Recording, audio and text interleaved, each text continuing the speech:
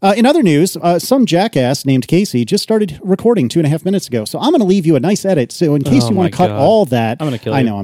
I know. No, your punishment is I'm going to have to use the low quality Zoom version for your opening banter. That is also completely acceptable. No joke. But do you want me to leave you like a nice let's start with follow up right now? Do you need to have a checklist, Casey? I do. I need to call suggested Merlin. that Merlin have a checklist. And maybe you need a checklist, too. It's been a long time. And the problem is I was all out of sorts today, and I'm the one who caused us to come and do this today. And then I felt like I was late to get to our Zoom call. It's entirely my fault. Like, I'm not trying to blame anyone but me. But I was all out of sorts. I didn't hit record, and I'm used to Call Recorder having my back on this one. And because we switched to Zoom and because, we were all eventually going to be on M1 Max, except maybe John, it wasn't there to save me. It's all my fault, but I feel dumb. Anyway, so you don't want a good edit? You're just going to use the crap copy. That's totally fine. It's entirely my fault. I do not blame you at all, but I'll leave you a nice, intro if you want it. You'll find out.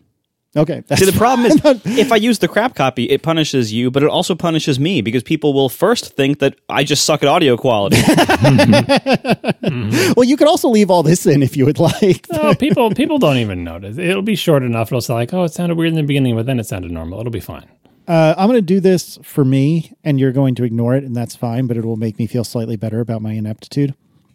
So I need you two to shut the hell up for like 10 seconds. Are you re-recording an intro? You're never going to be able to do it naturally. It's always going to sound awkward. No, just let me give it a shot. We are sponsored this week by Squarespace. God damn it. All right. Recording. Hey, listeners. Would you two shut up for 2 seconds?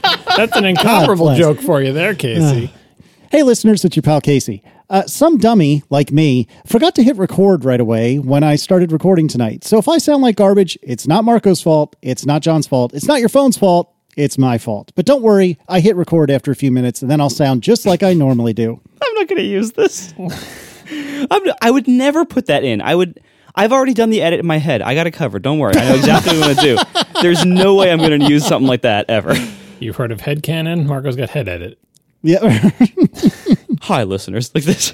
Why would I ever do that? Hey, because I just wanted to give you the option. It makes me feel better to know you have the option. I know you're not going to use it. It's not for you. It's for me. Hey, listeners. Casey here. I'd like to apologize for my ineptitude starting my recording tonight. He should apologize for his counterfactual statements about cryptocurrency. That's what you should be apologizing for. Oh, God. Oh. I hate to tell you, Casey, but you really just don't have any of your facts right on cryptocurrency. Things you said were based not in fact, but ignorance. Here are 5 paragraphs describing how wrong you are. We're lucky if they have paragraph breaks. Oh, God. You want to restart the whole friggin' show? Because we can do that. Nope. I'm kidding. We plow bravely forward. Yep. This is all going in.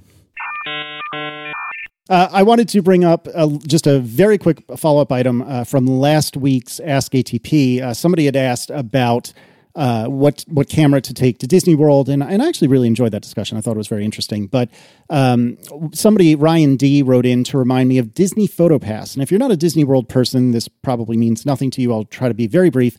Disney PhotoPass is a thing that you can add on, of course, for money, where as you are around the parks, you can choose to have your picture taken by, Disney photographers that have, DSLRs. And I don't recall exactly what equipment they have, but I know they're DSLRs.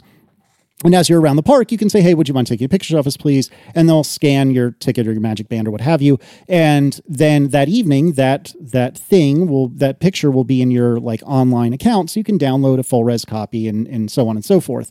I think it was a couple $100 when we went in late 2019 for Declan's 5th, which on the surface is a lot of money to have, these Disney photographers take your picture. But I absolutely think it's worth every ounce of the money you spend, because not only can you do this, and get everyone in the pictures as opposed to all of our family pictures where it's everyone but me because I'm taking the picture, but also as you get on and off rides, you can just bloop your ticket and it will automatically, send that ride photo that in the before times, it used to cost like $20 for each of these.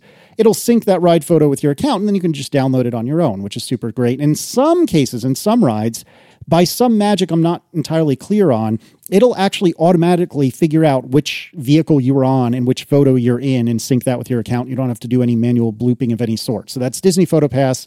If you are a Disney World person or Disneyland, I'm sorry if all you have is Disneyland, but that's neither here nor there. If you're a Disney World person, please check that out. It's very, very good.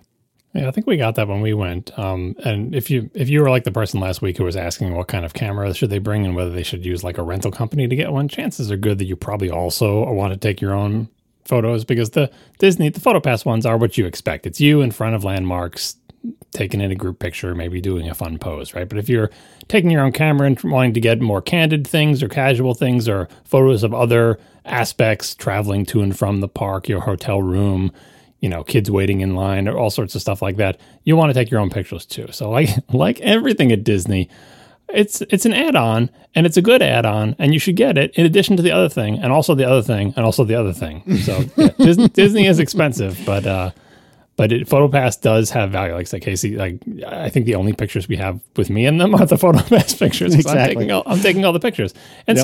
some of them are good. And then one more note: Casey keeps saying DSLR. I'm assuming they don't have little mirrors flapping up and down in their cameras anymore, but this is just what you're trying to say with that is an interchangeable lens digital camera? Is that what you're trying to say? Yes. A big fancy camera, TM. Moving right along, Dan Chandler had some interesting feedback with regard to cybersecurity and bug bounties and things of that nature. I'm a cybersecurity professional, says Dan Chandler, and have helped run bug bounties for some large organizations. There are a few reasons why an organization should not just pay out for any bug that's reported. First of all, many vulnerabilities reported to bug bounty programs are also sold to criminals. If I'm willing to sell to criminals, then why not get paid twice? Secondly, if you host a bug bounty program that is too quote-unquote generous, then you get more and more people hunting for defects in your product. You have to assume that some percentage of these people are going to sell their exploit to a criminal as well as submit it to the bug bounty program. Since you cannot fix every vulnerability instantly, you want to balance the desire to encourage someone who finds a vulnerability to come forward with the risk to the public of paying random people to hunt for vulnerabilities in your product or service. And then finally, it's actually pretty uncommon for a bug bounty program to uncover a major vulnerability the company did not already know about. It happens, but it's rare. The main purpose of the large bug bounty payouts is essentially to provide hush money to someone who does find a major vulnerability before it is patched. Yeah, I think that's true in general, but for Apple and the iPhone specifically, there's probably not much more you could do to encourage people to find exploits. It's already people are already highly motivated to do that. So, I mean, it is definitely a bounce, but in general, this definitely makes sense. The getting paid twice thing, I feel like that's just the cost of doing business. I mean, yeah, that's going to happen. You don't have control over it, but all you can do is encourage all the honest people to come, and yeah, the dishonest people are also going to come. It's just the cost of doing business, which is a shame. The hush money thing is interesting because, you see it from my read on these people's blog posts and stuff, the people who are trying to do the right thing and keep quiet for such a long time. And what I feel like is the motivation of these people to eventually break their silence and just essentially refuse the money is not so much that you can pay me to keep quiet, but if you don't, I'm going to out you. Is there is cachet and reputation boost to finding an important vulnerability. You can talk about it at a security conference, right? It helps your profile in the security business to find big vulnerabilities. And the longer you have to keep quiet about them, the more you can't give talks about them, or it's like you don't get reputational credit for it, right?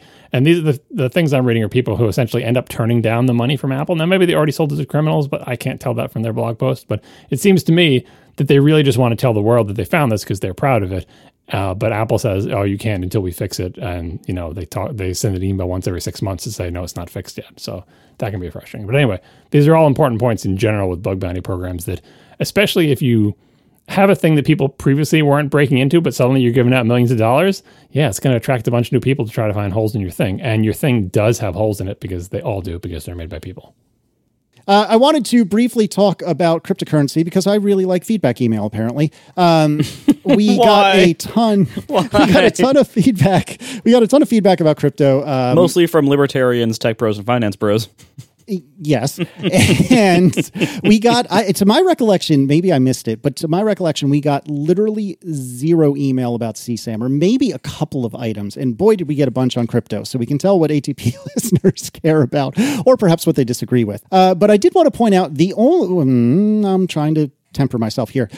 The most compelling argument that I personally have heard in favor of cryptocurrency, which I have not had a lot of time to research, but I did very, very briefly, is that apparently in countries like Nigeria, as an example, Bitcoin may actually be kind of the savior it is claimed to be. My limited understanding, please fact check this if you're interested, because I'm probably lying to you accidentally.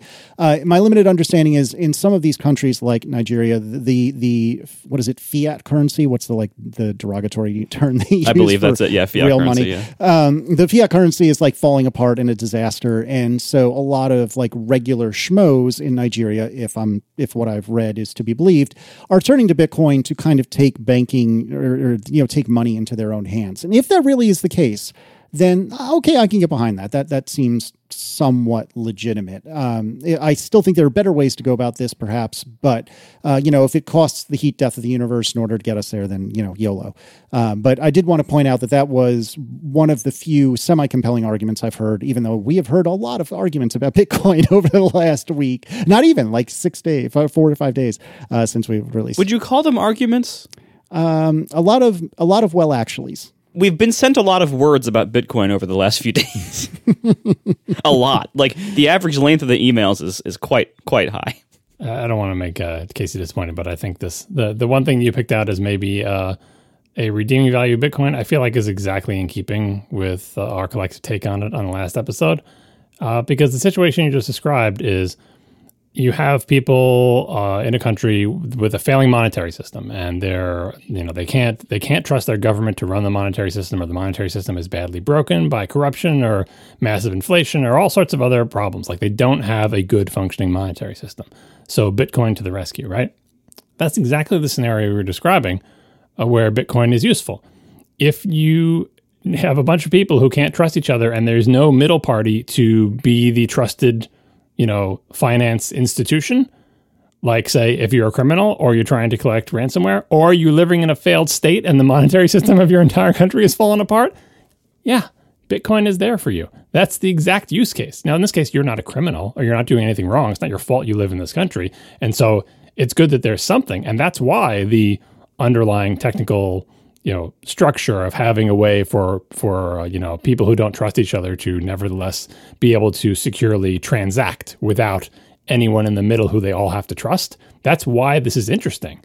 But if the only time it becomes relevant or useful is if it's your last resort, that's not an endorsement of Bitcoin or cryptocurrency. That's a condemnation of the monetary system of the country that you live in, right? If Bitcoin was super awesome for being a currency, we would all be using it in this country, because why wouldn't we? But instead we use dollars because they're better for that.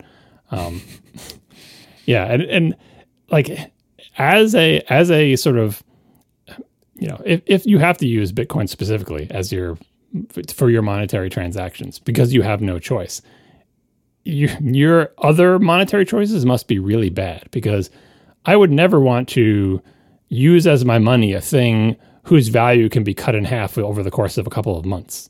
It's extremely volatile. It's not, you don't want that in a currency. You don't want it to be that volatile. Maybe if you're using it as an investment vehicle and you're speculating, volatility can be fun and you can make lots of money or lose lots of money, depending on how it goes. But really, if you look at the all-time graph of Bitcoin value, it is extremely spiky. And depending on where you are in the timeline, you can lose half of your money in less than a quarter of a year, and if you're on the other side of the spike. So you could quintuple your money in less than half a year, which is the part that the Bitcoin fans all look at. So if you find yourself in a situation where Bitcoin is your best choice for as a currency, that's a bummer. But I don't think it is an endorsement of Bitcoin as a replacement for quote unquote normal currency. Fiat.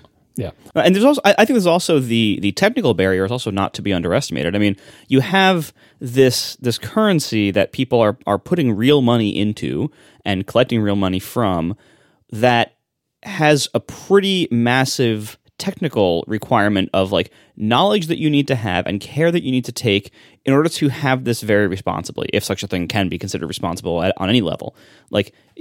Imagine if people's entire retirement savings were dependent on their password hygiene. This would be a bad scene. That would be really bad. And that's because Bitcoin is so technical, and because it works a lot more like cash under your mattress, but it's cash under your mattress that the entire world can access, and if you make one mistake, the entire world can exploit it. That's not a good place for the general audience of non-technical users to be relying on a lot of their money to be stored in. And so any scenario that you say, oh, Bitcoin's great for this, like, well, there's also, in addition to all the downsides we talked about last week, with the environmental costs and everything, and the various like illicit trades and ransomware and everything that it seems to have fueled. There's also just this massive technical risk factor here that people get scammed out of their Bitcoins or hacked out of their Bitcoins all the time. And then you involve all these like weird, shady wallet companies and exchanges that introduces its own whole levels of technical risk and opportunities for sleaziness or scams. Like it's like this giant seedy underbelly of finance that the proponents of it seem to be very, hell bent on getting regular people to put their money into it. See also the stock market. Whereas like really, if you don't have a baseline level of knowledge, you will lose, or you will be at risk to lose everything through no fault of your own. And I think that can't be overlooked. Yeah, a lot of companies build on top of the infrastructure of Bitcoin or whatever. Like you end up going through one of these companies to deal with stuff just because you don't there is a technical barrier to being able to sort of figure out how to do it and having the capacity to do it, right on the network itself. So there's tons of companies that will keep a wallet for you and the mining pools and all sorts of other things where even though Bitcoin is supposed to be decentralized and no central authority or whatever, it doesn't mean that there aren't intermediaries. I imagine most, sort of casual individuals who are doing things with any kind of cryptocurrency are using some kind of intermediary that makes it more convenient for them. Some of them don't actually require you to give up any particular security, in which case you're back to the Marco scenario where, well, it's on you to make sure you're careful with this stuff. But other ones do sort of take over some of the tasks of security for you in exchange for transaction fees or whatever, there are businesses built on top of this. And some people even promoted this as the model that Bitcoin, even though it has a very crappy transaction rate due to proof of work stuff, you can build a second layer on top of that, and that's your currency system and so on and so forth. But, it's a kind of a shame that Bitcoin is the one with all of the PR and everything, because in many ways it's kind of the most primitive and the sort of the least user-friendly, let's say. But that said, there are lots of other cryptocurrencies and lots of these other, anyone can make a cryptocurrency and they all have different feature sets and some of them are clones of other ones and there's lots of monetary scams around them. But it's a big world of stuff. Like there are lots of interesting ideas floating around there, from like Ethereum's like contracts on the blockchain and everything to all sorts of, the proof of work versus proof of stake for stuff and all the various parameters within those models and how they're distributed. And it's sort of like a bunch of experiments all being run at once. Which one of these works? Which is easiest to scam? Which makes the most money for investors? Which has the highest chance of you losing all your money because you forgot your password or got hacked and got your, private key stolen? Like that's all happening out there. And I think some, the underlying technology, you can't put this genie back in the bottle. Like this is technology that has a use, even if it ends up mostly being used to like stop cheaters in online games or something in the future, like decades from now. Something is going to come of this. But right now, it is a fairly dangerous place for individuals to be. So we, when we come down hard on crypto, it's not like we're saying, oh, nothing will ever come of this. This technology is bad and should be, erased. No, the technology, the knowledge, the math, the experimentation, that's all great. But if you're an individual listening to a tech podcast and you're like, should I put all my money into cryptocurrency? Should I put any money into cryptocurrency? You kind of have to know what you're getting into. It's super risky. Very dangerous. You have to know a lot about what you're doing. And there are a lot of people out there who are going to encourage you with all of their might to put as much as possible into whatever their pet cryptocurrency is because they stand to gain from it. So kind of like the stock market, like Marco said, there are people who will encourage you, become a day trader, get on E-Trade, do individual investing. And that's just a losing bet. Not because the stock market is inherently a bad thing that we should eliminate, although maybe there's a different argument for that elsewhere. But because as an individual, if you are going to try to be an individual investor and speculate on what's going to go up and what's going to go down, you're probably going to lose. So maybe don't do that. Like that's why you see the sort of boring financial advice of, even though it's fun to be a day trader and maybe you can do it as a hobby, don't bet your life savings on it, right? Cryptocurrency is very similar. I'm always very wary of people really pushing that everyone should be getting into Bitcoin coming from somebody who has a big stake in Bitcoin, or it's their hobby, or it's not always nefarious. Sometimes they're just enthusiastic. Like they're super into it, right? Some people are super into something. They really want you to get into it and they will encourage you. it's not like they're trying to scam you, and they're may not even be doing it to think, well, if more people get into Bitcoin, the value will go up and my money will go up. They're just really enthusiastic about it, but it still doesn't mean, like, people enthusiastic about day trading too. It still doesn't mean that it's right for you. So in general, I would say cryptocurrency, like, you'll know it when it becomes a thing that is reasonable and safe for people to do. But right now we are still definitely in the lots of experiments going on phase. So NFTs out there, you got Ethereum, you got Bitcoin. We don't know how this is going to all work out, and lots of signs point to it not working out really well at all. So the safe bet is to just stay away. If you want to throw a couple bucks in and play with it, and you can deal with the potential moral implications of a tiny increase in CO2 output from your tiny individual contribution, go for it. But don't buy the hype that it is any one of these things is necessarily the future of currency, because that is, to say the least, a huge open question. CSAM stuff. This is child safety stuff. We talked about quite a bit last week, which I actually really enjoyed the conversation. We got a lot of very positive feedback about it, which I really genuinely appreciate. That was very kind of all of you. We do have some feedback about it, follow-up about it, though. Facebook found 20 million photos, not 20 million people. That is quite a big difference. I'm not sure which one of us said that incorrectly, but it is worth noting. Yeah, we said it right a whole bunch of times, but I think I eventually said it wrong once. So just to make that clear, in case you're afraid that there are 20 million child predators out there now. But if you want to get depressed, you can start trying to do the math and figure out, well, so how many pictures per person is it, and how many people is it? I don't know that math. All I know is it was 20 million photos, and that was in 1 year. So maybe that doesn't make you feel as good. But anyway. Yikes. Moving right along. John, you found a very entrancing PDF that you'd like to share with the class? Yeah, I'm going to reference this in the next item, but these are all on apple.com/child-safety. This one was called, Security Threat Model Review, Apple's Child Safety Features. It was interesting because if you read it, each thing that is part of the system that we described last week is broken into sections where it says, what are the goals of this feature, what are the design principles, and what are the security and privacy requirements. And if you read this document in isolation, it makes a lot of sense. Like, it's like, okay, here's this feature.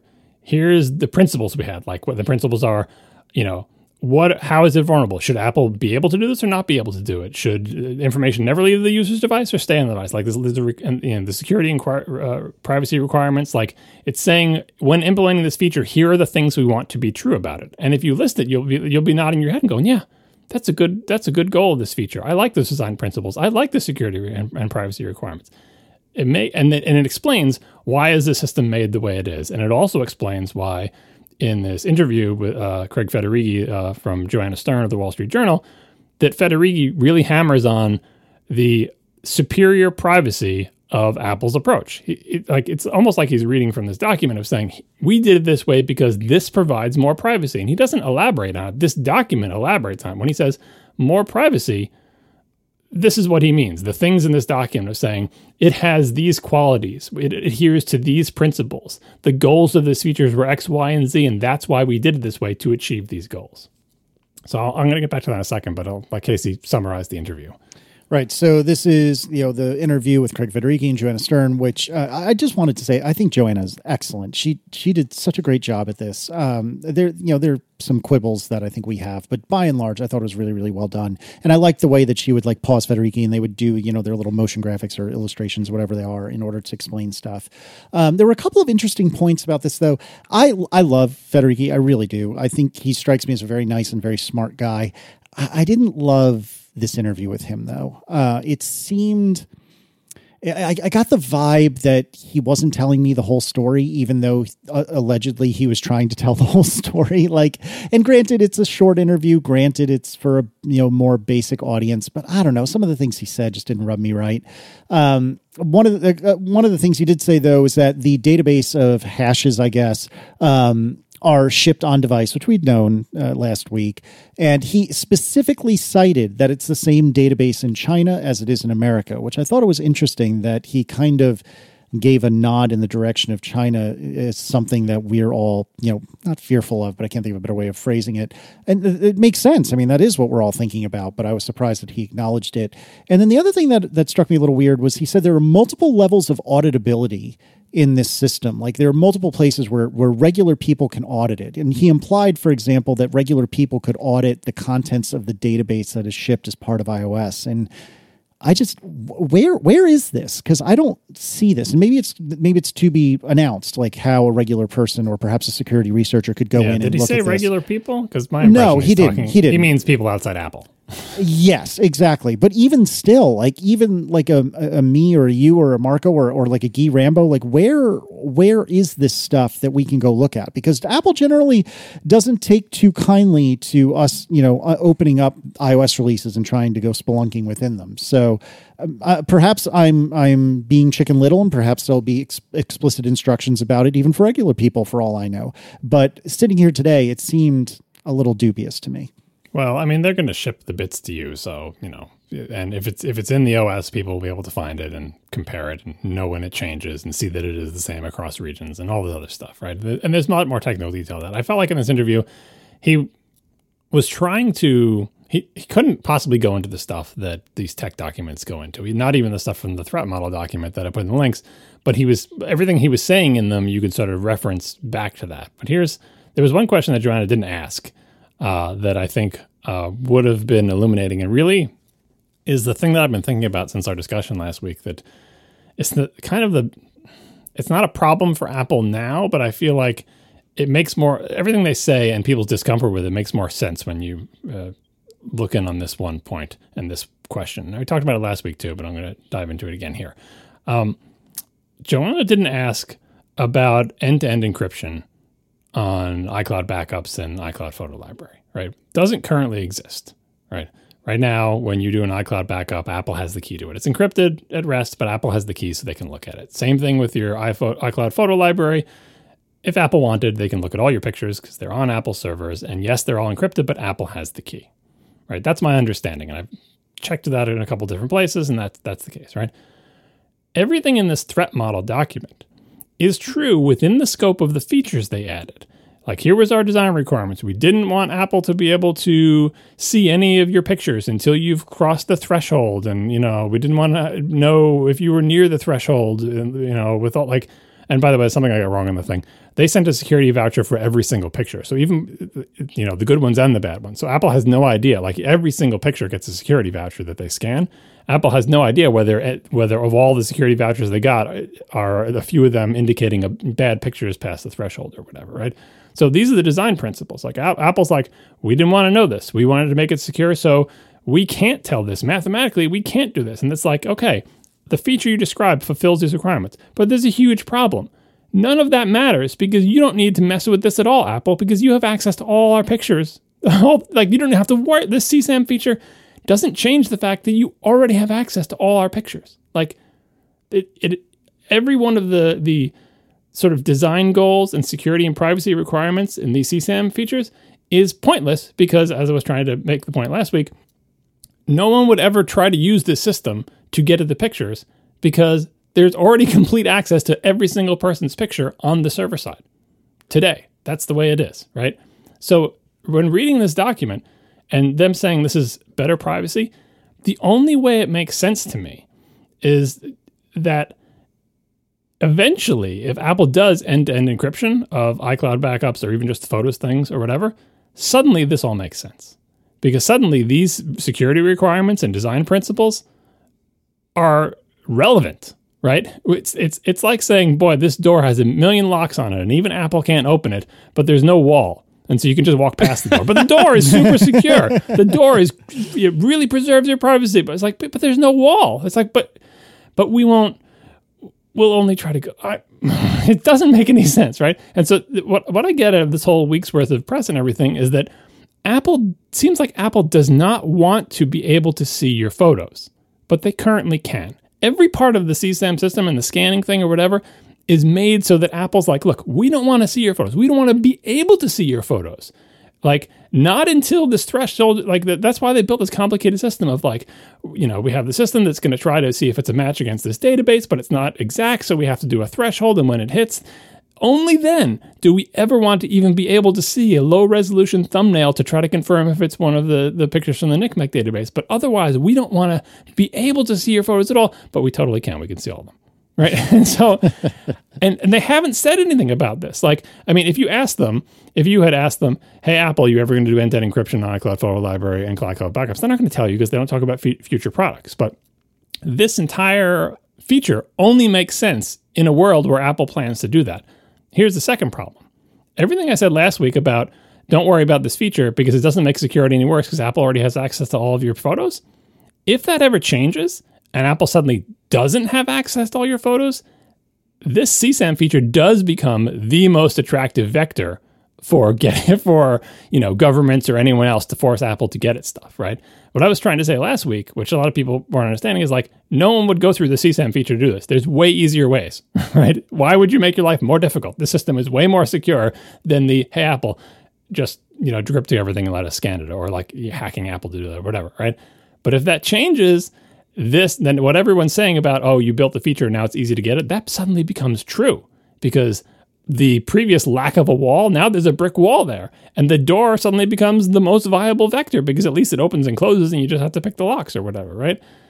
So it's kind of a weird situation. And I haven't seen this really put in these terms in any of the discussion. It's like some of these features are nonsensical now, but if you make them make sense by implementing end-to-end encryption, all of the sort of scare tactics about the slippery slope things become worse, because then this does become the most valid way to try to have a government force Apple to do things. And as I was trying to emphasize last week, governments can force you to do things because that's the way government works. They have all the guns and they control the laws in the countries in which they operate.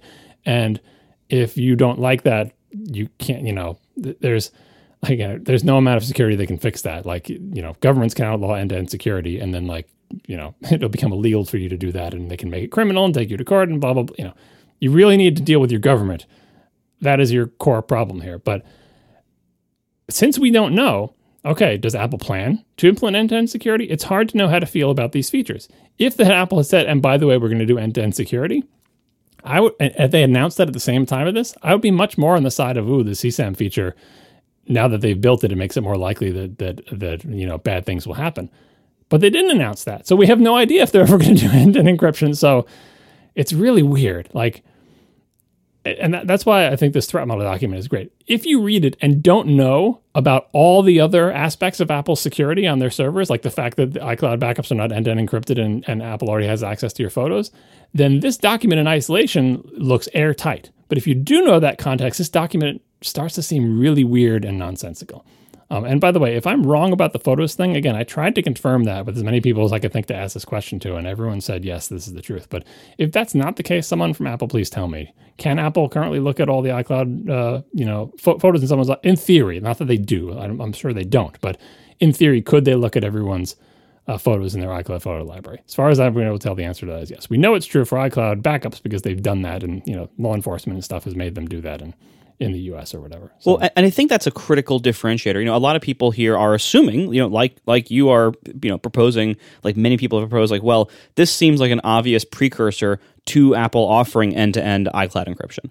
And that's actually, that's probably a separate discussion of whether that's even a good idea, and certainly whether that should be the default or whether it should be an opt-in thing, because there are serious repercussions if, for example, you forget your password and you lose access to all your devices, and that's kind of that's a big support issue just from the reality of customer support and everything that Apple have to deal with. But yeah, we talked about this on past episodes of ATP. The reason Apple is resisting doing that is not so much because it's a principled stand against or they want to be able to access your things. It's a customer support issue, which I kind of believe. But as time marches on, I think as we said last time we discussed this, as time marches on, it becomes less and less tenable to say, okay, customer support. And I think some support for the idea that Apple's coming around on this is the new features they added about delegating to a family member to unlock your stuff, whatever that feature is right, called. Yeah, the legacy planning stuff. Right. That is a thing that someone would do if they were eventually planning to really bite the bullet and say, I know it's going to be a pain in the ass for customer support, but I would imagine they would really start pushing hard on when everybody sets up your phone, please tell us, are you sure you don't want to tell us somebody, your brother or sister or parent or a friend who you want to trust, because you're going to need this later when you forget your passwords, right? If they hammer that feature really hard, then maybe they can mitigate against the eventual end-to-end encryption. Yeah, but I think ultimately, I would bet that this feature's existence, while this would I think, make end-to-end encryption easier for the law and governments to swallow if it does eventually become either an option or the default. I don't know that this necessarily suggests that that's coming, because you're right that I'm pretty sure Apple does have the keys to all of your iCloud data, with the exception of iCloud Keychain, which is end-to-end encrypted.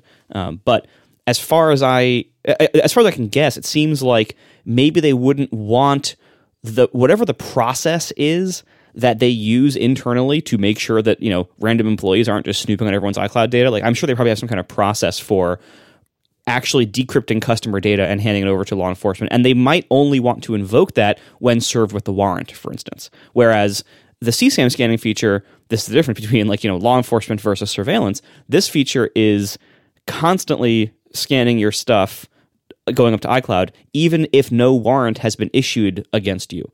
And so maybe they don't want that same, whatever the warrant reply system is, where, okay, we're served with this warrant, we are forced, we legally must comply with it, so we are forced to hand over any data we have about this customer, so then they have a process to deal with that, right? But what if they use that process to look into your photos and then hand it off to the police? Maybe they could get sued for, I don't know, maybe suppose they refer somebody to law enforcement, and it ends up it's actually like a false positive. It's actually the stuff they have is actually legal, and they get law enforcement on their backs, and it ruins their life, and then they sue Apple. Maybe Apple just wants to keep their hands as clean as possible, and okay, well, the keys that we have to look at all your iCloud data, we're only going to use those keys as we are legally required to when served with a warrant or subpoena or whatever. Whereas this automated system that's proactively surveilling all of our data for this stuff, maybe that goes through a much more strict and narrow view process to avoid their own liability. I think it's kind of the opposite, where if they're served a warrant, that the information they get from that will be admissible in court, whereas it's questionable whether the surveillance stuff that they catch, just by scanning everybody is. But in terms of the government making them do things, even just the plain old U.S. government can not just make Apple say, oh, we'll scan this person's thing. They can, because terrorism, I'm sure, make Apple, under the right conditions, have a secret warrant that requires Apple to scan everybody's picture all the time, 24 hours a day, in perpetuity, for whatever the government wants them to, because terrorism, and because of some terrible Patriot Act law and a secret judge that offers a secret thing. And by the way, Apple can't talk about it. Maybe they're already doing this, right? Setting aside the NSA hacking them and already being inside their data centers, or, having cracked all the encryption and gotten the secret keys out for everyone's, there's so many scenarios in which the U.S. government has done things that are no worse than what I just described for very stupid reasons. And so that's why when I read all these documents, it's what I keep hearing in my head and what I hear in the Federighi thing is Apple doesn't want to be able to see your photos. They don't even want to be able to do it. It's kind of like the reason they were able to resist the FBI thing is there's literally nothing they can do, right? Right now, Apple is able, yes, there are policies and processes involved, but they're able to see your photos. And it's much easier for Apple to say, we literally can't do that. We don't have the keys. That's where Apple wants to be. That's how these CSAM features have been designed, but that is not how iCloud Backups and iCloud Photo Library are designed. And so those two features are not in keeping with everything that Apple is doing and saying about, they would prefer not to. And the CSAM thing is again, with the potential of end-to-end in the future, if these EU and UK laws come down that requires Apple to scan, now they can still do that with end-to-end encryption. It doesn't prevent them from doing end-to-end encryption on the iCloud Photo Library. They're now well positioned to comply with all laws, but also no longer be able to see things on their servers, which will then, like I said, make the CSAM feature much more dangerous. So it's a weird situation they're in, and Apple's, some other people said this on other podcasts I listened to, that Apple's secrecy about this means that we don't hear anything, and all of a sudden it just arrives, and I was oh, what's all this stuff? And they announced everything all together. And their secrecy also means that they're not going to tell us that this is a precursor to doing end-to-end encryption. So we just have to guess. And so we don't really know quite how to feel about it. So it's weird and complicated, and I think Apple's actual security, threat model of, their entire company is very different than what they're doing more recently. And the things they're doing more recently lean in one direction very strongly, but the things they've done in the past are variable, to say the least. Yeah, it's a mess. Like, I don't need to rehash everything we talked about last week, but they're kind of darned if they do, darned if they don't. And I think in a lot of ways they've kind of set themselves up in this position because of secrecy, because of, we're the most private of all the people or all the companies. And so it's tough.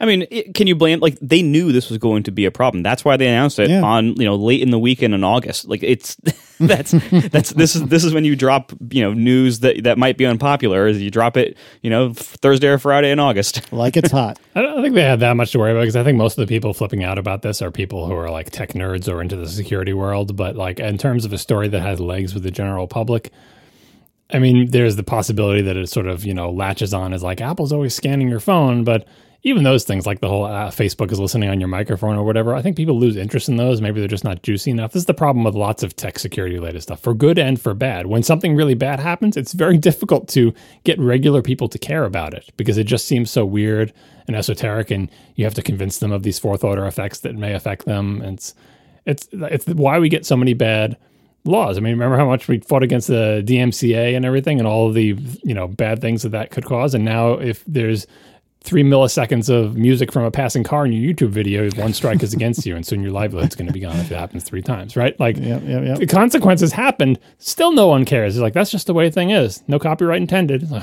it's hard to get people to care. It's hard to get people to care about these issues. And so Apple, in this case, I feel like Apple is going to benefit from that apathy of the general public. Speaking of benefiting from apathy from the general public, what do you guys think about Electron? Oh man, I'm so happy we finally got to this. It was pressing on us because it had just happened like right before we recorded last week, but we were not going to have room for it in the show with all the CSAM stuff last week. So here we go. Yeah, all right. So for my own benefit, I would like to issue a quick series of disclosures. First of all, 1Password has sponsored the show in the past, most recently on the 8th of June, which was episode 434. You probably won't believe it based on this conversation we're about to have, but they have sponsored us in the past. Well, and to be clear, they sponsored us one time. There are currently no future sponsorships booked with them. Although I don't think we would turn them down, because I still use 1Password and like them as a company, and we are, I think, about to criticize them. And I think this should tell you listeners that we are not afraid to criticize sponsors. And I hope you trust us on that, because we're going to just let it rip here. And I think we will be civil to them, because I think that's just our style most of the time. But we will criticize them freely. So here we go. You're not going to suggest that their CEO be fired? We only do that to Apple. Yeah, only Apple. Only Apple.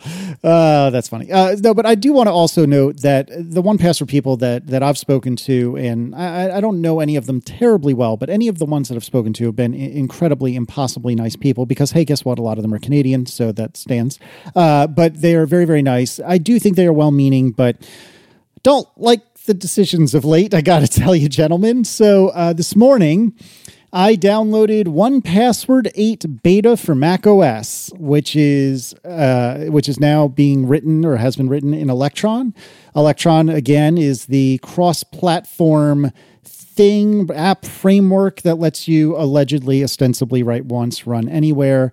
It is based on web technologies, and so in my personal estimation, it's write once, feel not native everywhere. So it does kind of work everywhere, but it doesn't feel native anywhere. And there's probably 350 different takes we can have on this, or different approaches on this. But I think the thing that really bums me out, that I'd like to say up front, is there's a list of software. There's not a long list, but a list of software that I feel like I evangelize because I love it. I really, really love the software. And hand to God, 1Password has always been on that list. And this list, for me anyway, is very, very short. 1Password so far has been pretty much bulletproof for me. I personally really like their subscription service. I know a lot of people are deeply turned off by it, and that's fine. I can totally understand why you would feel that way. But for me, I jumped on 1Password for families early, and it has become absolutely critical for Aaron and I to share important passwords and also documents between each other in a way that's secure and safe. And I have always held their apps, their entire Apple app suite. I can't speak for Windows or Linux, but I can. or for Android either, but apparently Marco can either confirm what I'm about to say or deny it. But at least on Apple platforms, their apps have always been excellent platform citizens. By that I mean, whatever the convention of the particular platform we're talking about, whatever the convention is on iOS, whatever the convention is on macOS, perhaps Marco on Windows, or maybe Android, they've always treated that platform well, and they've always acted as a good citizen within the platform. When in Rome, do what the Romans do. Well, they've always done that very well, irrespective of platform. Is that true on Windows too? I mean, I've used 1Password on Windows for a total of like 20 minutes, but and I've used Windows, outside of a game, I've used Windows for not that much more than that in the last decade or more.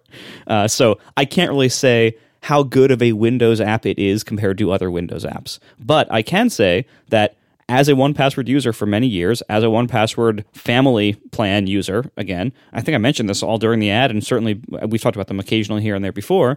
We have it for my family. We like it. It works well. For the most part, I have a few asterisks on that, but for the most part, it works well. It has worked well. One of the great things about it that is, that I think is a major advantage it has over Apple's, iCloud Keychain stuff that's been increasing in scope over the last few years, is that I can use it on Windows. And this is not even that new. I mean, for a while they would have like this like JavaScript web app you could export and have that work, on Windows or anything else.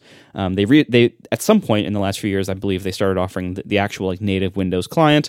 I haven't used it on Linux. Sorry. I mean, who has? But next year is the year. Next year, damn it. But the cross-platform nature, like being able, like when I was setting up a gaming PC, being able to have all my passwords in there for all of the stupid Microsoft accounts and Dropbox and everything, it was really nice. It's a very convenient thing to have that available cross-platform. So I very much value 1Password, and I think what we're about to get into here is their new beta for their new stuff, and it really suggests that the client experience of 1Password is about to get worse, and that makes me sad because I've had, for the most part, only very good things to say about it. I mean, the only problems I've really had with it in the last maybe year or so, I've found the browser plugin to be less reliable at various things, but otherwise, it's been great for years before that, and the fact that it's about to get worse in certain ways, it seems like a really unfortunate thing and possibly an avoidable thing. Yeah, and real-time follow-up. As of just a few hours ago, Apple released iCloud for Windows 12.5, which apparently includes a password manager app. So really? They don't have one on the Mac? Well, unless you count Keychain access, baby. Which is terrible. Oh, come on. Keychain's the best. In Monterey, they moved it into system preferences, so there's a preference pane for passwords. Oh, that's right. Yeah, that's a little better.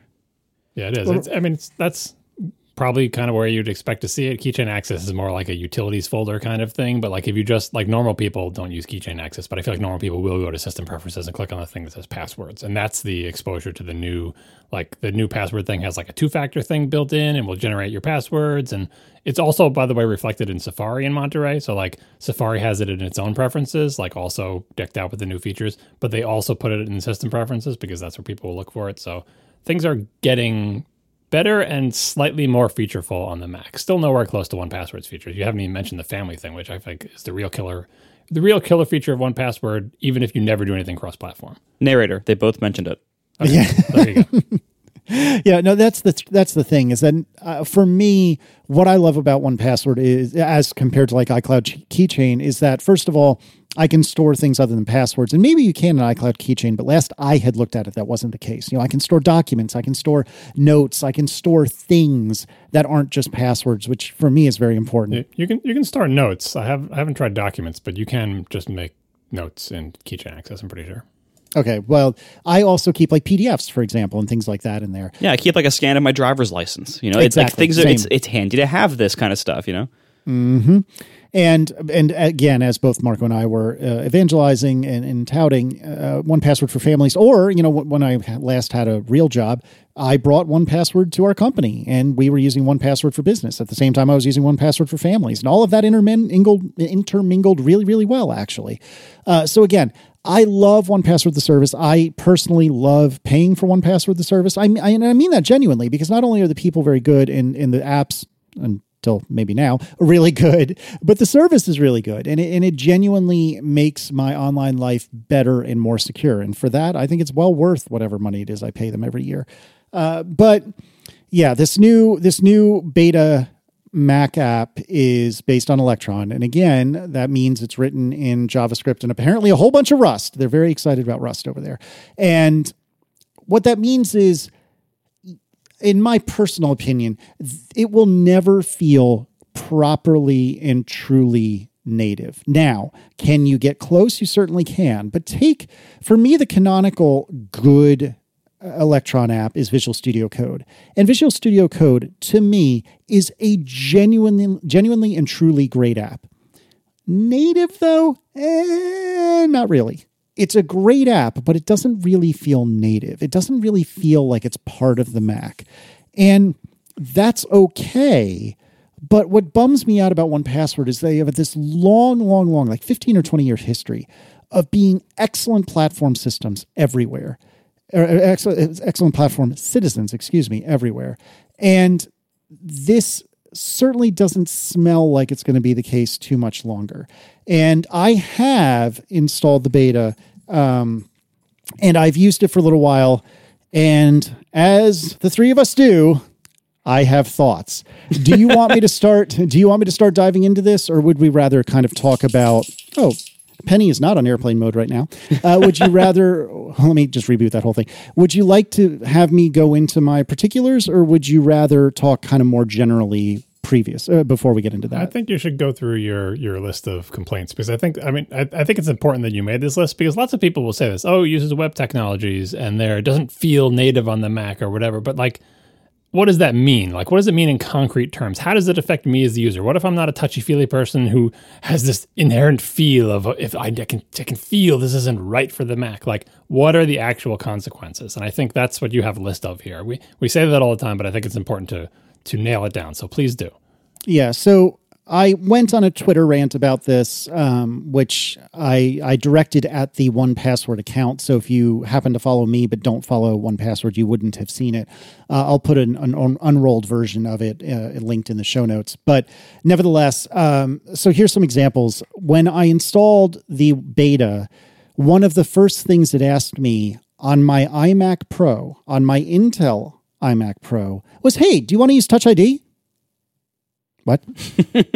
I'm sorry, on my Intel iMac Pro? Yes, I would like to use Touch ID, but I can't. I can't. And that is a very silly thing that lasted 2.5 seconds. But it's the sort of thing that if it were a native app, and perhaps there is a way with this new based on Electron app, maybe, or powered by Electron or whatever, maybe there's a way to get to the API that would tell them whether or not Touch ID is even available on this particular computer. But it based on my experience, they certainly didn't bother trying to figure that out. And so this is a great example of like least common denominator user interface. One of the platforms that this app may run on has Touch ID. So screw it. Let's ask everyone about Touch ID, which is fine. Like, is it in and of itself a big deal? Certainly not. But that's my first paper cut, and I've been running this new app for 30 seconds. Okay, so let's say I go and I try to enter my master password. So I'm sorry, I should have said this already, but basically if you've somehow lived under a rock and aren't familiar with 1Password, you have one password. You have a single password that opens up. You figured it out. You cracked it. Maybe that's why he became a dentist. So you have this one password that once you open it up, then you have unique passwords for like everything under the sun. You have a unique password for Gmail, unique password for Facebook, and so on and so forth. So when you enter that one password incorrectly, in every version of 1Password I've ever used, or every native version, I don't recall if it did it on the web or not, but in every native version though, the screen would shake side to side, just like the login screen does on a Mac. And at one point I entered my password incorrectly, either on purpose or by accident, and nothing happened. It just said, oh, that's not right. Is that a big deal? Certainly not. But I've been using 1Password, 10, 15, probably like 10 years. And I'm used to seeing a shake when I get the password wrong. I'm not even really looking at the screen, but I'm seeing something shaking side to side in my periphery. And I know, I got to try that again. Again, something silly, something that maybe could be done, but at least as of the time in which we are recording, is not being done. And to be fair, it is a beta. Yeah, absolutely. But I think a lot of this stuff, ultimately, I think a lot of this stuff is probably not going to improve for the final version.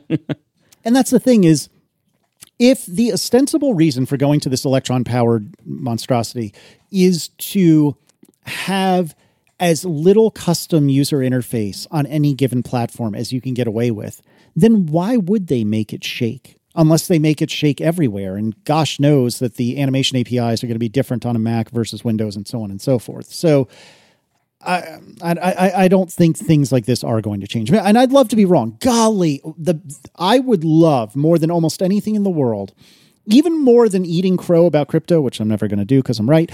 I would love to be able to eat crow on this and say, you know what, this new Electron version, the final released version, hand to God, I can't tell the difference between this and the real one and the native one, the real one. See what I did there? And the native one.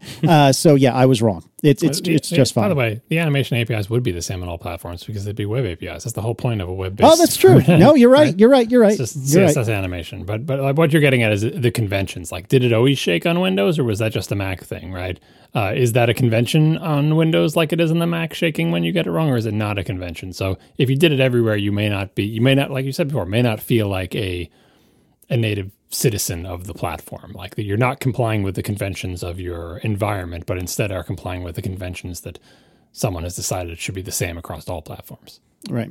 So then things got dodgy. And I think I've since figured out what the problem is. I suspect, and I hope that this will get fixed by the time the beta is no longer a beta, but when I first started trying to use this new 1Password 8 beta, it had me install a new version of the extension for Safari, which makes perfect sense. It's totally reasonable.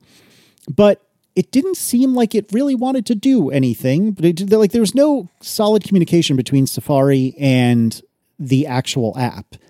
And for the life of me, I couldn't figure out what I was doing wrong. But I would go to hit the little icon in the toolbar in Safari, which in the past would ask me to enter my password right there in the extension, which I believe is not the case anymore. I think I was running an old extension or something like that. I'm a little wishy-washy on this, so I might be lying. But one way or another, the extension that I was used to was that it would let me enter the password right there in the extension, and then it would give me my list of passwords, for that particular website. Well, now it's kicking open the full app, which is kind of annoying because it's a context switch I'm not expecting and don't particularly want, but okay, fine. But then when I would successfully enter my password, the extension would just sit there and spin. Okay, so I tried it again. Same story.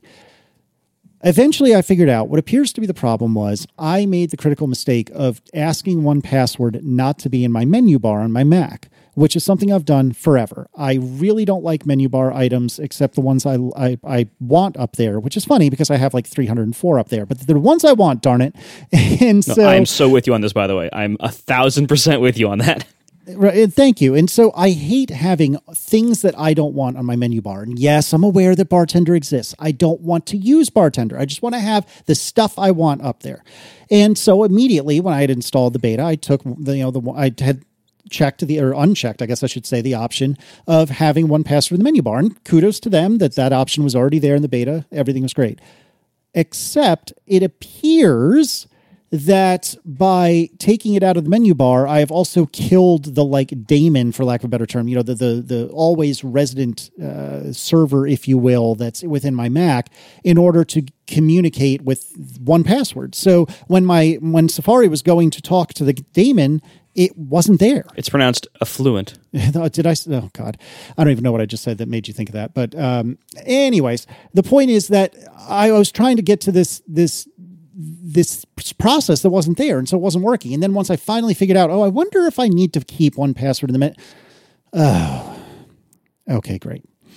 So apparently I do need to have the menu bar icon there, which I really, really don't want. And again, I would hope and suspect that this will get fixed in the future, but if this is the way it is forever, I'm going to be real grumpy about it. It's a dumb thing to be grumpy about, but darn it, I'm going to be grumpy about it. This is not. No, I mean, first of all, it's probably just a beta bug. But second, I agree. If that were actually how it would ship, I would be grumpy about that too, because and this is, I think, part of the larger picture here, but I hate when I install something that is, to me, a utility, and it wants to take over my computer. Yep.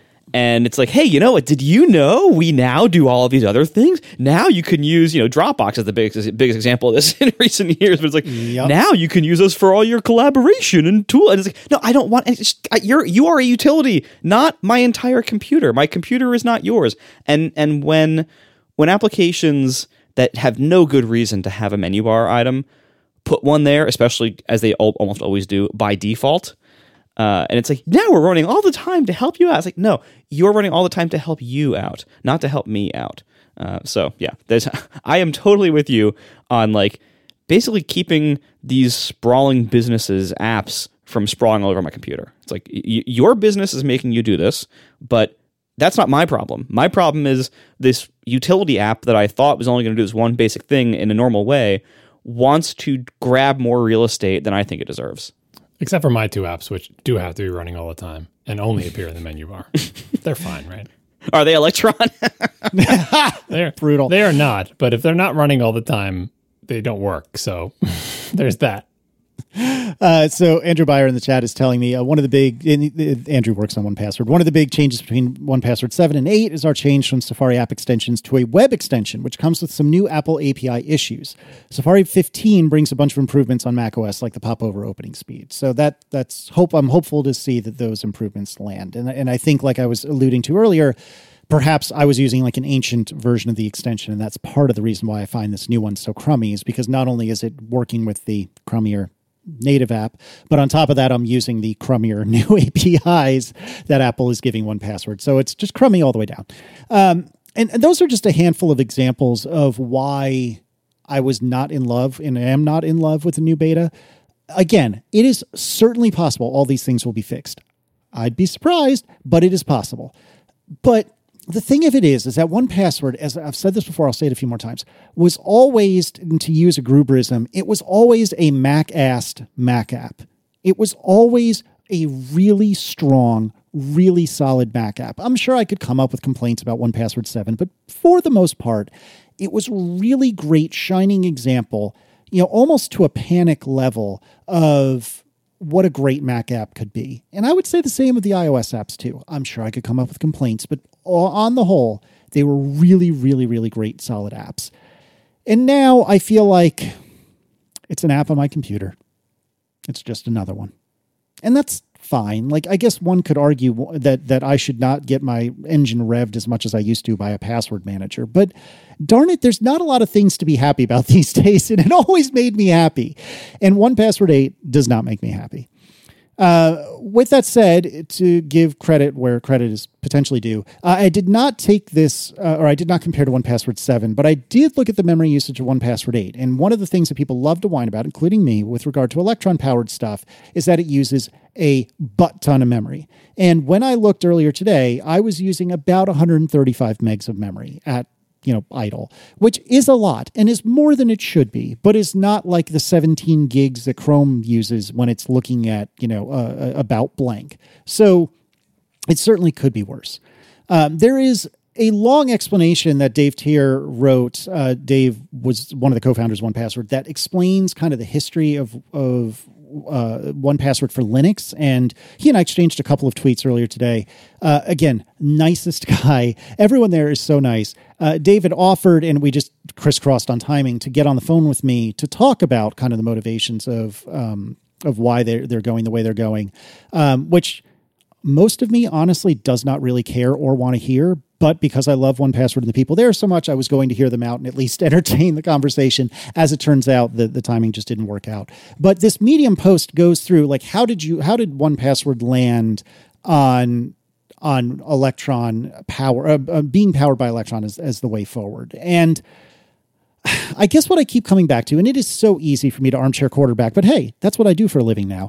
It's so easy for me to armchair quarterback, but it seems to me that this is not the way forward that I want, or that I think ultimately 1Password wants, because what it gives them is a kind of meh experience everywhere, rather than a certainly more difficult, more expensive, more time consuming, but ultimately excellent experience everywhere. And I think I don't want to get into it yet, but I think we should talk a little bit about what their alternatives were, both with regards to SwiftUI and Catalyst. But let's put that in the parking lot for a minute, and let's come back to that. I don't know. I've been talking for a long time, gentlemen. What's your take on this? You should mention the blog post on the 1Password site itself that also goes through this from a slightly different perspective than the Medium post. In fact, that's the first place I would say you should look to, where the company explains how did we end up where we are. We previously had like a Mac app and a Windows app or whatever. How did we end up where we have this Electron app across all the platforms? And I think it explains it well. There's a bunch of quotes in here about their various requirements, and it explains basically that there's like a plan A and a plan B, or I don't even know which one would be A or B. But when they did the Mac app, they had the Electron one, and they also had a SwiftUI app, and they were doing both, presumably to see like which one's going to work out better. And in the end, the one that worked out better was the Electron one. And so they went with that. Like, it's not like they decided from day one we're going Electron everywhere. They were hedging their bet, saying we should try making a native Mac app, try using SwiftUI, get some cross-platform stuff with iOS and iPadOS or whatever. And it just turned out that the Electron one was the very best. But anyway, they explain it in the blog post. You can read it. But I think they go into this a little bit, but the underlying assumption, which I think is true, is that part of 1Password's value as a product is the fact that it is cross-platform. Apple's Keychain is just now trying to kind of be like that. Oh, hey, we have a Windows app, but 1Password runs on Linux, for crying out loud. It runs on Android, runs on Windows, runs like their selling point is, especially for a password manager, as Marco figured out, even if you are essentially a one platform household, using a password manager that is available many different places can come in surprisingly handy that one time you do end up having an Android phone briefly or having a Windows PC for gaming or whatever. It's convenient, because that's exactly the type of thing. Like, when you go to another password platform, your passwords don't change or disappear. Like, you still have whatever, your Dropbox account, your Microsoft account, your login to Amazon.com, whatever, right? That's still you. You are the same person, so why shouldn't your passwords come with you? So it makes perfect sense that a company like 1Password correctly realizes, two things. One, a great part of our value is that we're cross-platform, and two, within the realm of any single platform, we are essentially competing against the platform vendor. Apple has a solution to this called iCloud Keychain, right? But, and if you're 1Password, you're like, well, on the Apple platform, not that our days are numbered, because Apple's probably never going to have all the features that 1Password does, and 1Password probably cares more about this than Apple does. But anytime you're competing with a built-in feature, the built-in feature doesn't actually have to be better than you to sort of gobble up your market share. So it's kind of dangerous to sort of bet the future of your company on the fact that we'll always have a better password manager than Apple, and people will be able to recognize that we have the better password manager and reward us by paying money for a thing they could get for free with their OS. It's much better to say we need to go cross-platform because we feel like that's an area where maybe they at one time thought that's an area where Apple won't go. Apple has proved them wrong with their Windows iCloud stuff that they've been doing in recent years. But you can have more confidence that even if Apple does go there, Apple's track record of making really good Windows apps has not been great. See Safari for Windows, QuickTime for Windows, basically anything they've ever done for Windows. The Boot Camp drivers for Windows, maybe. So that's a better strategy for the company. So that's the context of this thing. Why do they care about cross-platform? And then from there, everything else follows this in this blog post. Like, how many people are me? How much money has been invested? The investors want to see on their return on their investment. We need to do the thing that is the strength of our company, right?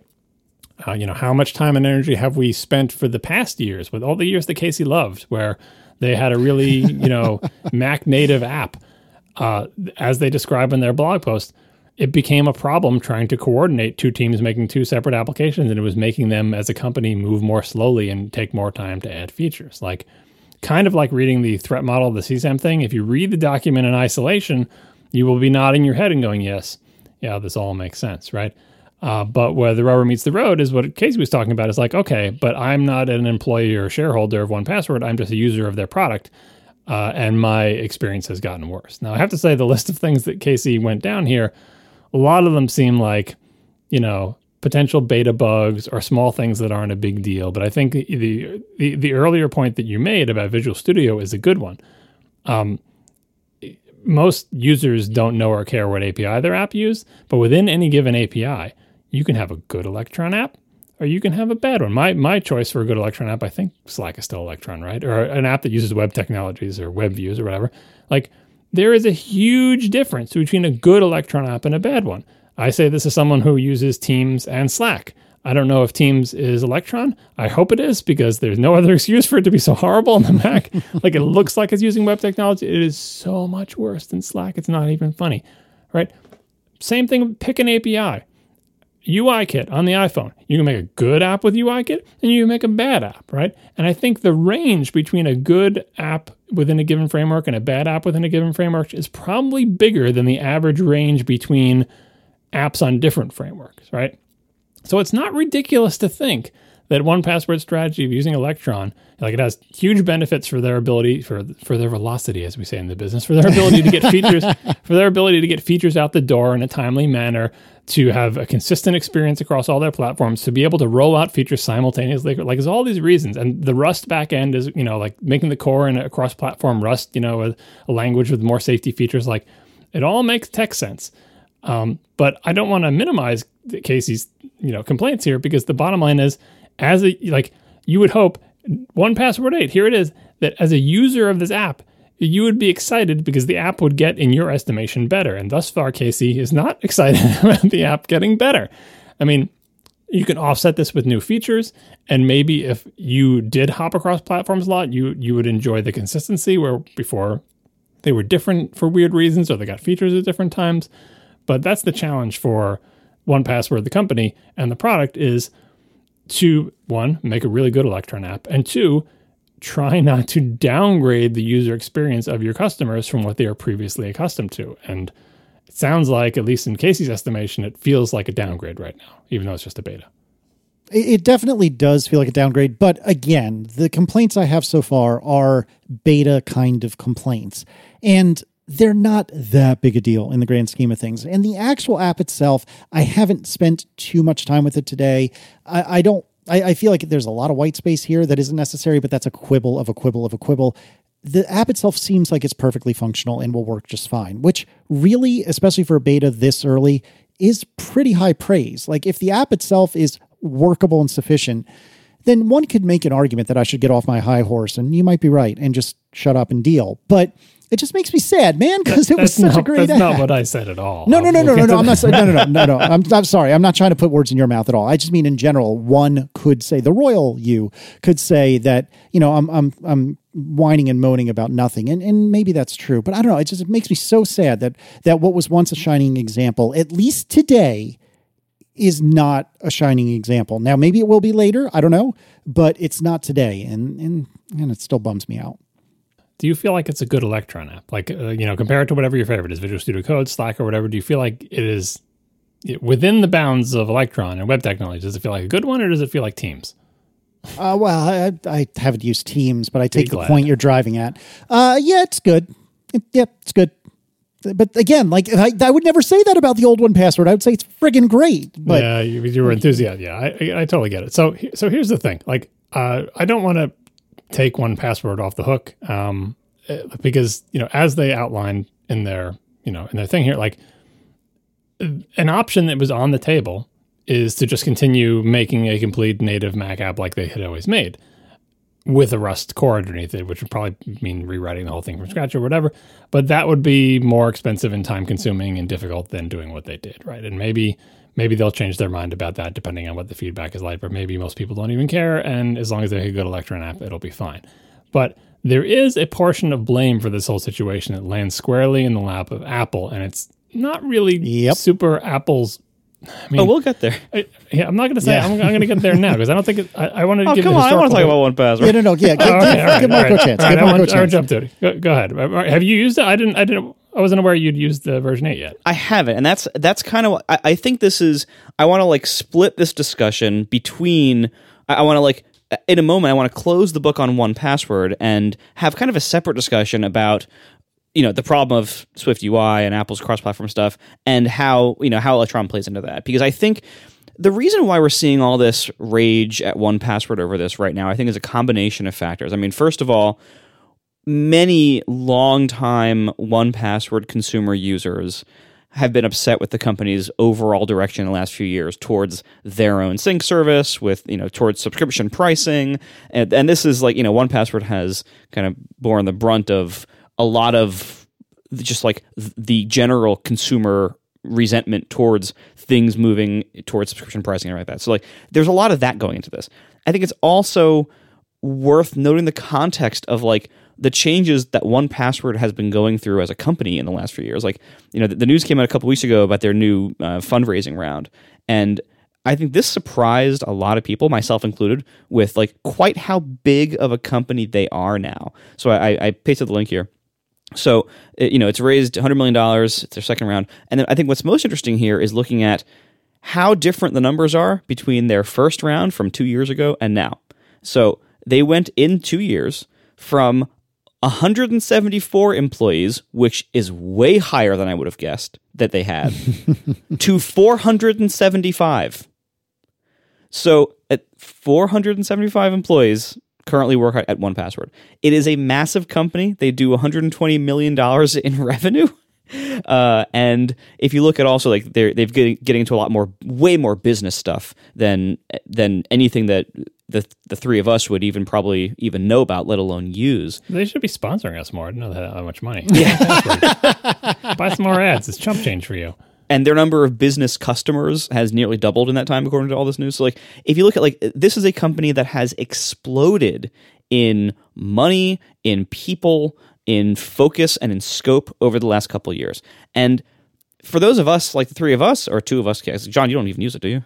No, I don't use it, but I do recommend other people use it. Right. So for Casey and I, and many of the listeners who are big 1Password fans for years, not only does this stuff mostly happen without us even knowing about it, like all this growth into business and everything, but most of this is stuff that will actively make this company worse for serving our needs, or at least will incentivize them to go in much different directions and focus in much different directions.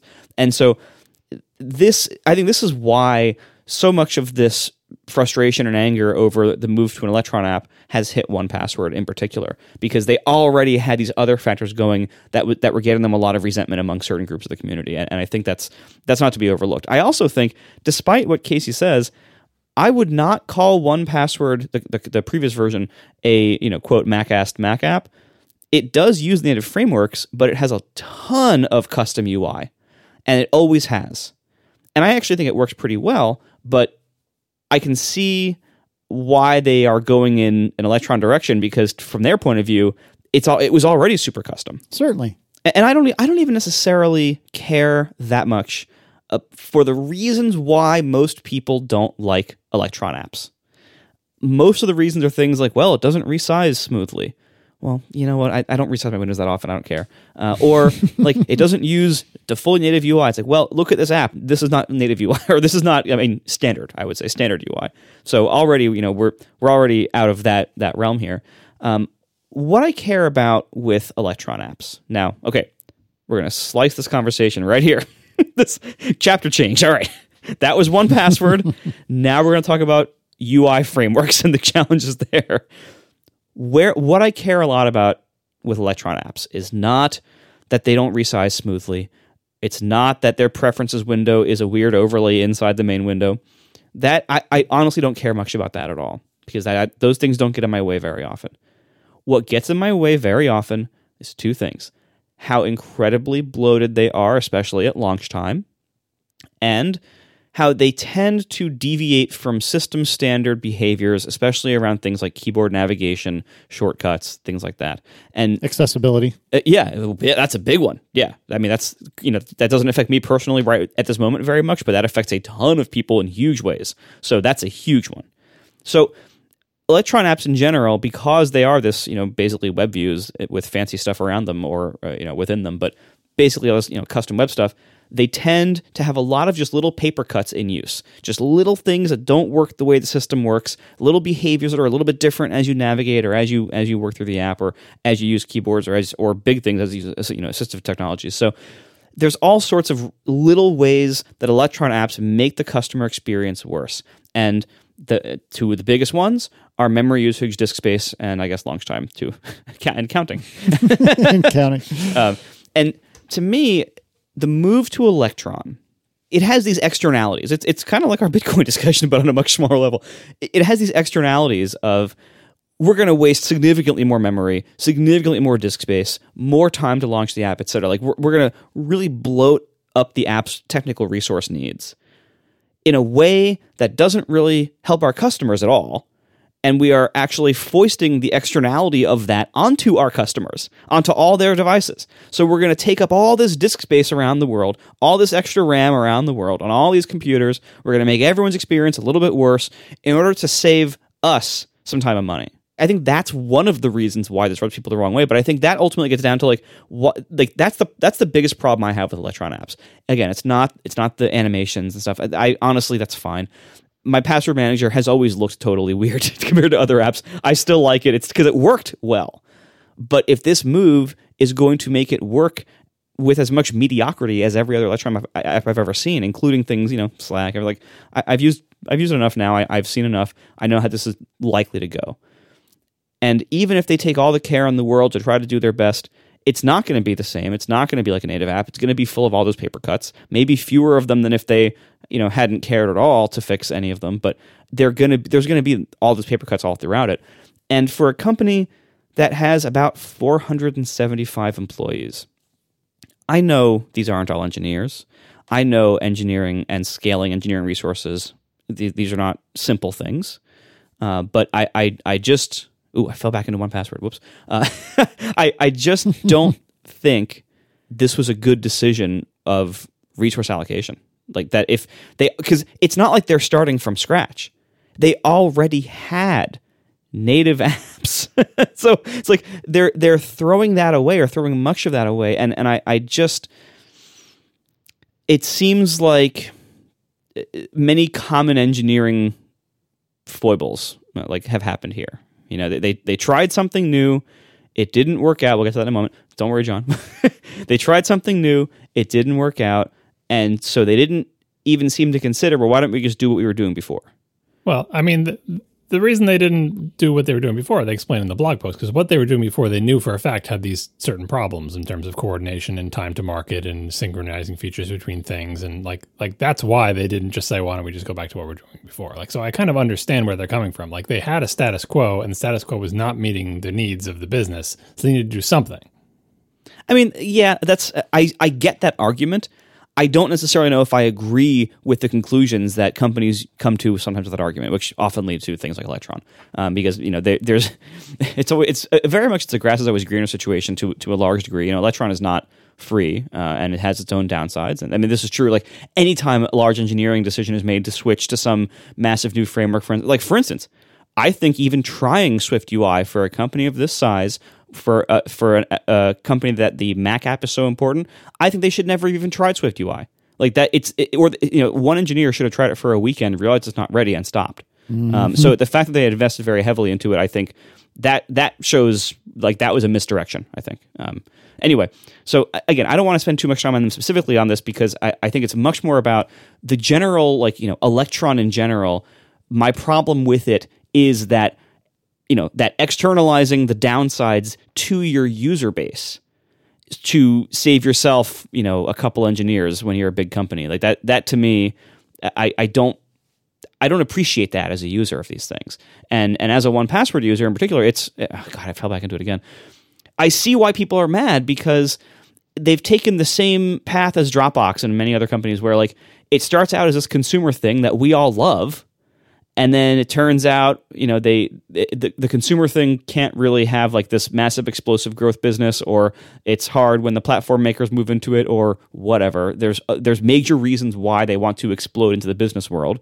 So the company, balloons in size and in financing, and they explode into the business world and do all these business features, and it leaves behind people like us who are like, well, we didn't really want any of that, and then now this thing that we like and have come to rely on, and that doesn't have a lot of good alternatives, is now going in this massive direction that is actively against the things that we like or that we value or that we need.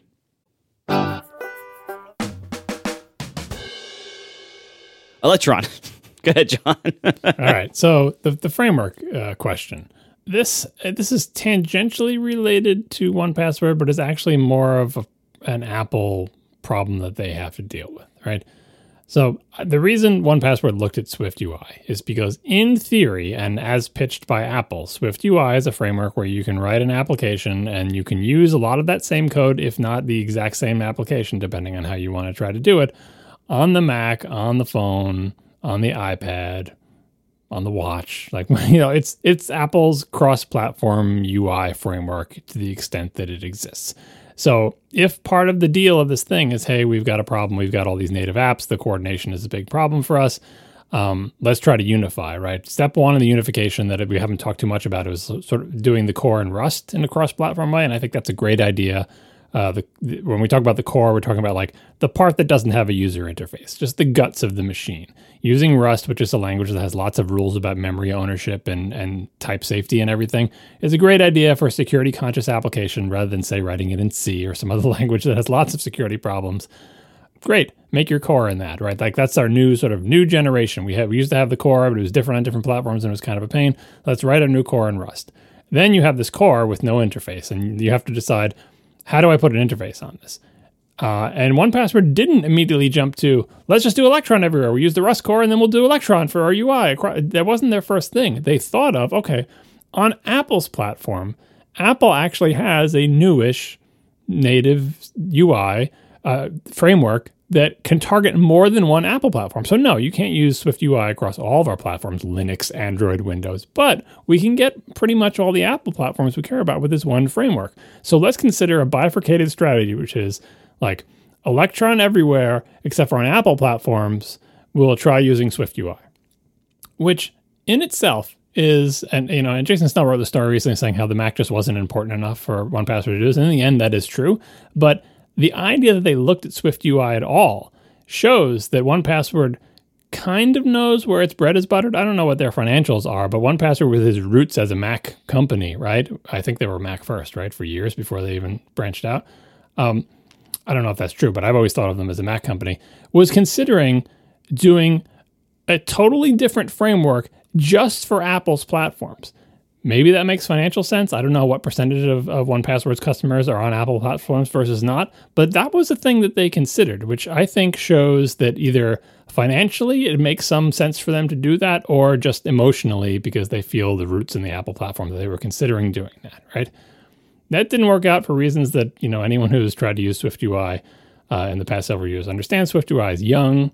It has lots of limitations. I don't think it's impossible to pull off a 1Password application with Swift UI, but you would then have to decide what to mix it with, because there are things that Swift UI can't do or can't do easily or can't do feasibly, and you have to mix it with something. So you can mix Swift UI with AppKit like I do in my apps. You can mix Swift UI with UIKit and a Catalyst app. What are the other options you have? I mean, you can do pure Swift UI, but that's probably not going to fly. And then once you're doing that, now you're losing a lot of the cross-platform part of it, depending on how you look at it. If you do it in Catalyst, you can say, well, if we're going to do it in Catalyst, why do we need Swift UI at all? Why don't we just use Catalyst app for our Mac and then use that same UIKit code for the phone and the iPad? And you have a whole bunch of different options on the various Apple platforms, right? But they didn't have time to run all those experiments. So they said, well, when the Swift UI one didn't work out, let's just do Electron everywhere because Electron runs on the Mac. But that whole soup that I just explained is part of Apple's problem. Swift UI is Apple's newest framework, and it is the one that has the potential to run on the most platforms, but it's young and it's not really up to maybe the task of an app like 1Password at this point. Catalyst also exists, and it's a way if you are coming from a UIKit and you either have an existing UIKit application on the iPad or the iPhone, or you just know UIKit because you've been developing on those platforms, but you want to write a Mac app, now you can write a Mac app in UIKit, sneaking into AppKit every once in a while to do stuff. And then, of course, there's AppKit, the old API that is superseded maybe by Catalyst and or Swift UI. This is not a great situation for the Mac, because the reason you see among the little circles that we travel in lots of discussions of all these different words, Catalyst, AppKit, and Swift UI, is that there is no obvious answer for all situations on how to develop a native Mac app, setting aside Electron. what should I use? And there's all this is like a flow chart of like, well, do you have an existing UIKit app? Are you writing from scratch? Do you have an existing AppKit app? Are you going to target the watch? Are you going to target the iPhone? Like, how complicated is your application? What is your tolerance for bugs and immaturity? Apple has been in this place before, many, many times over the years. I'm just going to go back to the most recent one, but if you keep going back in time, there's more and more ones for even older people. The most recent time Apple found itself in the scenario is the dawn of macOS 10. Before macOS 10, Apple tried to do an OS called Rhapsody, which is basically the same as macOS 10, but without the ability to easily port classic macOS apps to it. And that OS strategy didn't fly, mostly because the companies that had existing Mac apps said, yeah, no, we're not going to rewrite our apps. Like Microsoft said, no, we're not rewriting Office for the Next Step APIs. And Adobe said, no, we're not rewriting Photoshop for the Next Step APIs, right? So Apple had to come up with macOS 10, which was basically Rhapsody plus a new API called Carbon, which was essentially the parts of the old classic Mac API that they could port in a safe way to a modern operating system, right? And then Microsoft ported its apps to Carbon, and Adobe ported its apps to Carbon. And then all the Next developers ported their apps to Cocoa. Not ported, they were already basically, they renamed a bunch of stuff and got their AppKit apps to run in Cocoa. And for many, many years, it seemed like a longer time than it actually was, but for many years in the beginning of macOS 10, there were two ways to write a native macOS 10 app. You could write in Carbon, or you could write in Cocoa. And people would ask questions. I want to write a Mac app. Which API should I use? And you'd go through the flowchart. Do you have an existing Mac app? If you do, you should probably use Carbon because you can easily port it to that. Do you have an existing Next Step app? If you do, you should use Cocoa because it's basically the same API and you just rename some stuff and it'll be fine. What if I'm starting from scratch? Well, do you know Objective-C? What's Objective-C? How do you feel about square brackets? Like, what language do you know? What APIs do you know? Have you ever made another Mac app before? What APIs are you familiar with, right? And aside from the obvious ones, which is like, hey, I've got Adobe Photoshop. I should obviously go with Carbon because I'm not rewriting it in Next Step. Or I've got like OmniWeb. I should obviously use AppKit because that's the one. There was no obvious answer, and Apple wouldn't tell you like what you should do. They would just say, well, use the one that you prefer. We try to give them feature parity. And as the years went on, sometimes a feature would appear in AppKit first. Sometimes a feature would appear in Carbon first. Some features were only available in Carbon, like a bunch of stuff having to do with classic macOS and the QuickTime stuff or whatever. And then eventually some features were only available in Cocoa. And Apple had a bunch of WWDCs where they do these sessions where we're going to do feature parity and we're not going to do that anymore. And every new thing that we come out with is going to be in Carbon and Cocoa at the same time. And you can see how, in one way, this is a necessary strategy because you can't have it in OS unless you can bring along all the apps. You need Microsoft Office, you need Internet Explorer, whatever the hell, right? And all these new Cocoa apps are new and exciting. They let individuals make applications on their own that become popular, like NetNewsWire, written by one person through the magic of Cocoa. These are both good things. I don't want to give either one of them up. I can't give up Carbon. And matter of fact is major parts of the operating system are Carbon only, and Cocoa apps end up needing to call into Carbon to do those things. But I can't give up Cocoa because there's so much excitement happening there, and people are writing apps that, very quickly and writing these feature-filled apps because Cocoa is this amazing framework, and they're learning Objective-C and blah, blah, blah. During that time, a lot of developers really wished Apple just tell us which one we should use. Which one should we use? Is it going to be Carbon forever and ever, or is it going to be Cocoa forever? Because you can't have both because it's just too confusing. And Apple would say, well, we need to have both right now. But developers, if you're on the Cocoa side, you were saying, we should just get rid of this Carbon garbage. It's terrible. Objective-C is the future. Everything should be AppKit. And if you're Carbon, you'd be like, what the hell is with this Objective-C stuff? No one uses that language. It makes no sense. It's so ugly. The API is stupid. All the real features are in Carbon. Why don't we just forget about that, just like we forgot about the Java interface to it, and just go with Carbon forever? And, eventually, after what seemed like way, way too long, Apple made a decision. And the decision was, Carbon, you're out. And it's Cocoa from here on. And that was incredibly clarifying. For there was a period of time where you said, if you want to make a native Mac application, how do I do it? The answer was AppKit, Cocoa, period. That was it, because Carbon didn't come to 64-bit. And once the OS was 64-bit only, which also took a long time, your only option was AppKit. And yeah, There's, other models of building applications. You can make a Java app, but like a native Java app with all its widgets and web technologies and all sorts of stuff like that. But eventually, they made the call. We are back now in a situation that's even worse, where we have Catalyst, which is good for UIKit things. We have SwiftUI, which is kind of like the new Cocoa. It's like the new hotness, although, obviously Cocoa was a decade-old technology when Apple bought it, unlike SwiftUI. And then we have AppKit still lurking back there. All three of those things work today to make a Mac application. And Apple will not tell you which one of those is the real future. Maybe because they don't know. But right now they're doing the thing they did for years with Carbon and Cocoa. It's like, they're all pretty good. Just pick the one that's best for you. And I don't think that's a good strategy. But on the other hand, I don't think it's a good strategy to ditch one at this point because, Catalyst debatably, when Catalyst came out, we didn't know about SwiftUI. So Catalyst seemed like the future of the Mac. But then SwiftUI came out and it's like, no, what the hell is the future, right? And so if you're 1Password and you're trying to make a native Mac app, forget about Electron. It's not even clear what you should do. The only thing that's clear is that AppKit is probably not the future. But it's also the most full-featured API in the platform, and it can do all the things, and you can make amazing apps with it. But you're doing it, you feel like this is just not the future, because this is not Apple has introduced 2 new frameworks since then that both have a lot to say for them, right? Catalyst is great, and it's shared with UIKit and has great benefits as me as a developer. But SwiftUI is the new hotness. But then there's AppKit that has all the features. And if I use SwiftUI or Catalyst, I also have to go back into AppKit to get those features. So maybe AppKit's the new Carbon. And is AppKit not going to be ported to 128K or 128-bit? That's a joke. That's not coming. Don't worry. It's super confusing. So I understand Apple's situation. I understand why Apple doesn't come out and say, SwiftUI, number 1, that's the future. Everyone should go for it. Catalyst, weird stopgap. Don't worry about it. It's cool if you're going to port apps. AppKit, forget it. Screw it. It's dead, right? They don't say that. And so every Mac developer has this difficult choice to make that's make or break your app, right? I almost feel worse for the people who have picked one, who have said, I'm all in on Catalyst. Because what if Catalyst is the one that doesn't make it? I guess you get a few good years out of it. You got to not reuse a lot of your work that you did with UIKit, reuse your knowledge or whatever. It's great. But then 5 years from now, Catalyst is sunset over the course of a few OS releases. You're going to have to rewrite your app in SwiftUI or AppKit if AppKit is still around, right? And same thing is true. If SwiftUI just doesn't work out and ends up fizzling and Catalyst is the true future and you really bought in on SwiftUI, what are you going to do then?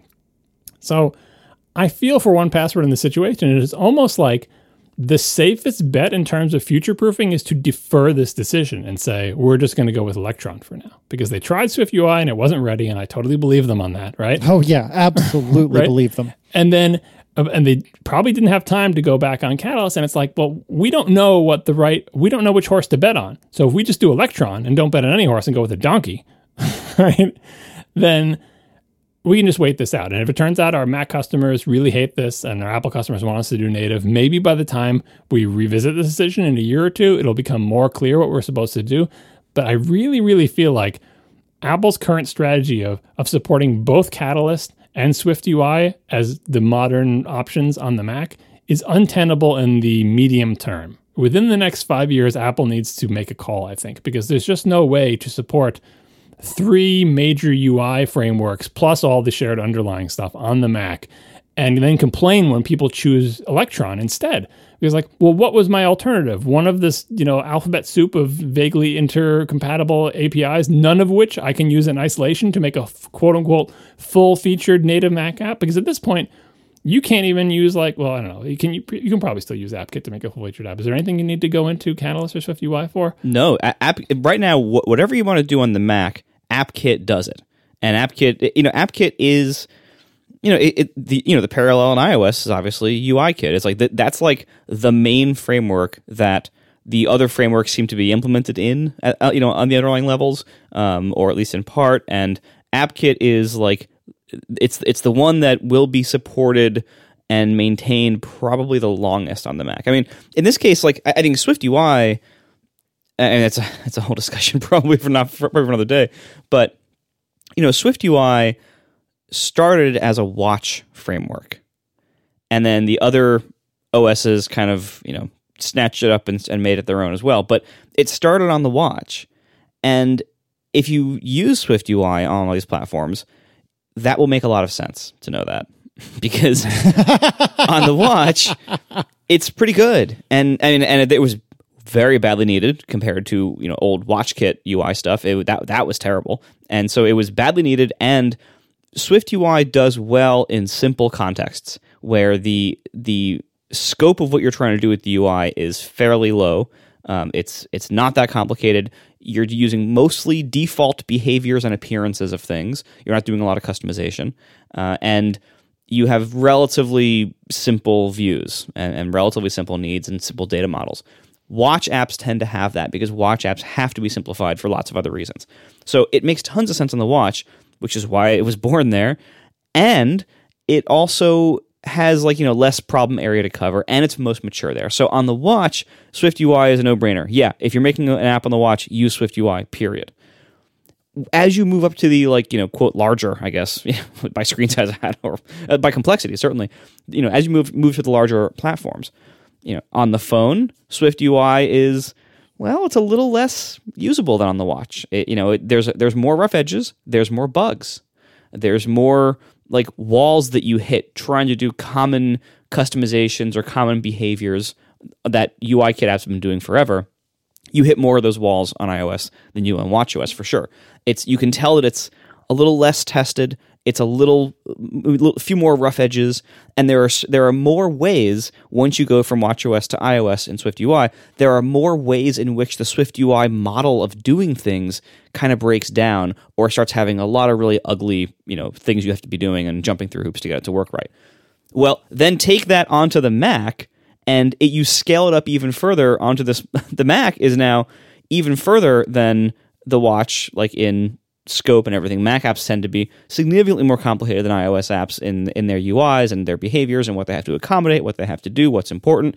And also, the Mac, unlike iOS, is a way lower priority. It gets way less engineering attention, in software terms. The UI frame, Swift UI in the Mac, doesn't seem like it's getting a lot of attention from anybody because what a surprise. Look at macOS software quality over the last decade. It's not as high of a priority as iOS. And so you have this framework that's been, it's pretty opinionated and still pretty young and has a lot of really rough edges. And it's pretty good on the platform that it was made for. But as you get bigger and more complicated, and then in the case of the Mac, as you get seemingly a lot less resources devoted to it, I don't think Swift UI on the Mac is ever going to be great. I suspect Swift UI on the Mac to always be this kind of experimental thing that a lot of people try to use, doesn't work out very well, and they go to something else. And then the problem there is what John was saying. Well, what do you go to? And AppKit is actually the right answer.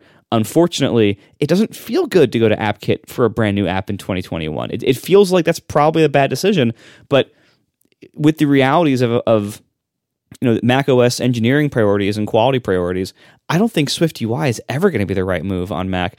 And Catalyst, I think, has proven to be kind of like Electron. There's a lot of downsides to usability. It's more like Carbon because it's saying, hey, we have a bunch of customers who have existing apps who would like to reuse that code and that skills on a different platform. So, Catalyst is just Carbon for UIKit, right? That's essentially what it is. It's even better than Carbon because you don't even have to change as much code, and they didn't have to. But that's, we have to bring along these developers because this is where all our developers know UIKit. Very few of them know Mac stuff. If you want more Mac apps, we need a way for run UIKit on here. But it feels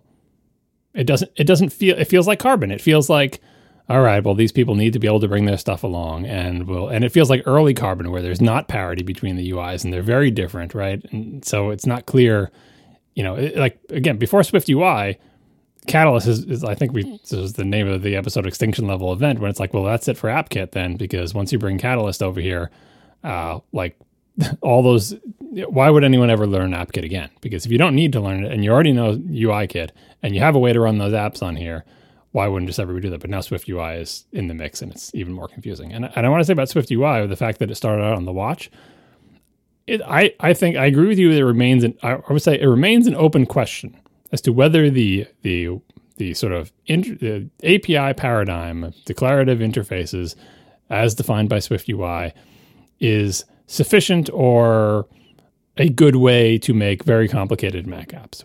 The reason we don't know that yet is because SwiftUI currently lacks tons of features that it just doesn't have the features. And that's why people bang their head against the wall trying to make SwiftUI do a thing that it doesn't have features for yet, right? Once they add the feature to SwiftUI, sometimes it's easy to do whatever the thing that you were trying to do. But if it doesn't have that feature at all, like, first responder or, controlling focus, trying to get that to work in some weird way feels terrible. But if and when they add that feature, it's like, oh, now it's easy, right? But still. Honestly, I disagree with you on this. I think the biggest pain points of SwiftUI, in my experience, again, I haven't tried making a Mac app with it. I have, a lot of experience on the watch, some experience on iOS so far. My experience with SwiftUI is not running into missing features. It's running into capabilities or behaviors that are really easy in UIKit, in procedural programming, that are just really hard because of SwiftUI's model. That just like this declarative model, the things that it makes easy or easier, it's like magic when you use it and you can make something so fast. I love SwiftUI when I'm working within the things it's good at. Yep. And then I hit some little thing. It's like, wait a minute. I can't ship this like this. I have to have it, like when it has to like deselect the cell correctly when I go back here or whatever. And I run into some little behavioral detail like that, and I just can't do that.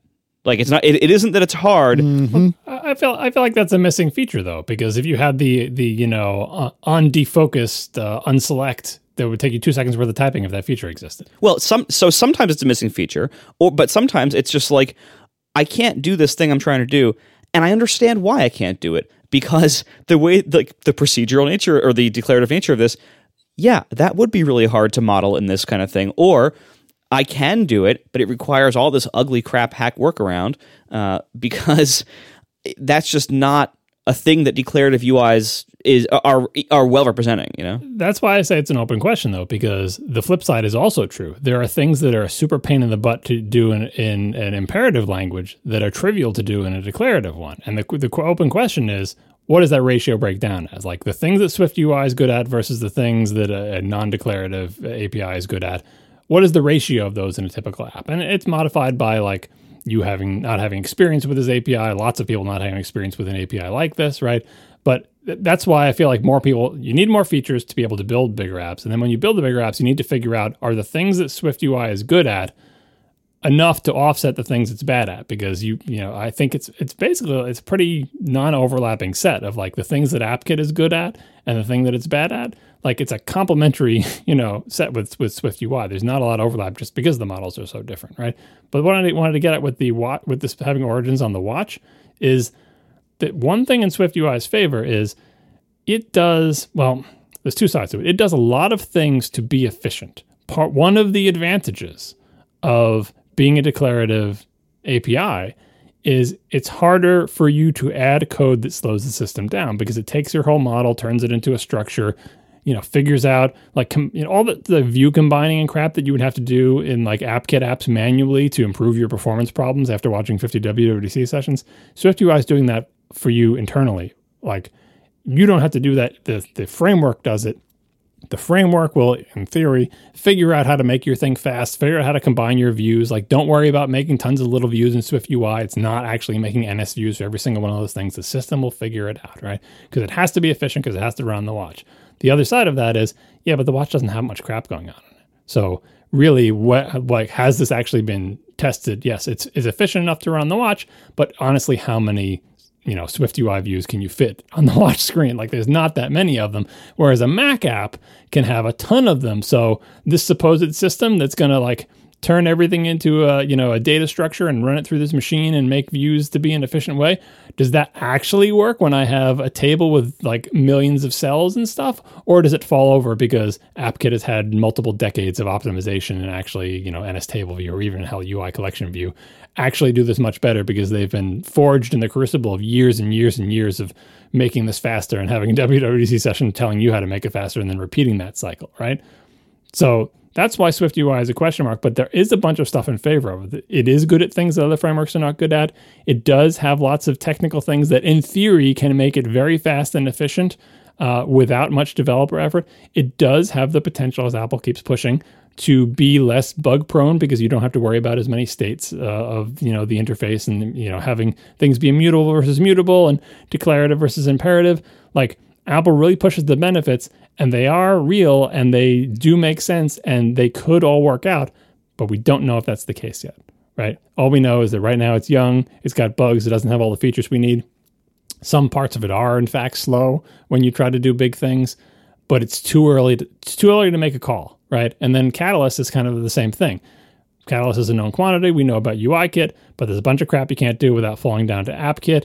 And until very recently, it's been very difficult to make an app that can fool a, actual experienced Mac user into thinking it's not a Catalyst app, right? The scaling thing helps a lot, but there are other sort of telltale signs. And especially if you're bringing an app from the iPad or the iPhone, it's very easy to tell that it's not a native Mac app because no one would ever make a Mac app like that because that's not how Mac apps work. So the Mac as a platform is in a difficult situation. Part of that situation is just, Apple in terms of how important is the Mac to any one person, but part of it is Apple's own doing and that they don't have a clear message on what should I be doing instead of Electron. So Electron really starts to feel like a safe, wise, and reasonable choice until Apple gets its crap together. Yeah, it's such a crummy state of the Mac, right? And to bring this briefly back to 1Password, I'm still not convinced that Catalyst wouldn't have been an acceptable answer. So it would be straight UIKit on iOS and iPad, and then 90% UIKit wherever possible on macOS, and then dropping back to AppKit or something like that if necessary. I mean, if the backend really and truly is Rust, and if it really and truly does 90% of the heavy lifting, then I got to imagine 90% of 10% is still not too much code. You know what I mean? Like, it shouldn't have been that thick a shim over their Rust backend. But not, be that as it may, again, I can armchair quarterback all the time. I mean, honestly, I think they should have used AppKit. They already knew how to use it. They already had a giant existing app. Like, AppKit is the right answer here. I know it doesn't feel good from an engineering standpoint, but that is the right answer right now. I mean, they would have had to throw away the existing AppKit app, but getting back to the core thing being in Rust, granted, you're going to need to put something new on top of it because we all know, despite everyone's attempts to be disciplined, your back end is tied to your front end in ways that are difficult. So I totally understand that you got to throw away your existing AppKit app, probably all of it, right? You've got a new core, right? But on top of that new core, how thick would the layer of AppKit, UIKit, or SwiftUI have to be? They tried to do SwiftUI, didn't work out for whatever reasons. If they had tried to do an AppKit layer on top, certainly, more work than Electron because Electron is shared across all the platforms and you just do it once, great. But how complicated would that be? I've used 1Password. Last 1Password version I had was 3, I think. I think I just deleted it actually a couple of months ago because I realized I hadn't launched it in a while, or maybe it had the circle with a line through it saying it doesn't run this OS anymore. But I don't know how complicated 1Password is. How much UI does 1Password have? But pick any API, and it's plausible that would have been a similar amount of work to use AppKit, Catalyst, or SwiftUI on top of that core.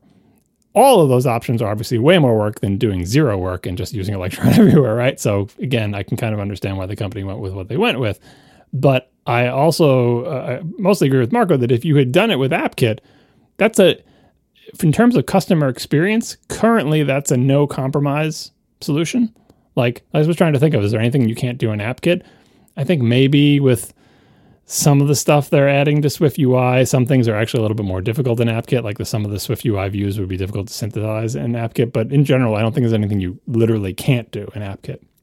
So from a customer's perspective, they don't need to know your core is in Rust. Who cares? Your UI is in AppKit. They don't need to know you rewrote it all, especially if you change it and it looks a little bit different for the version 8 or whatever.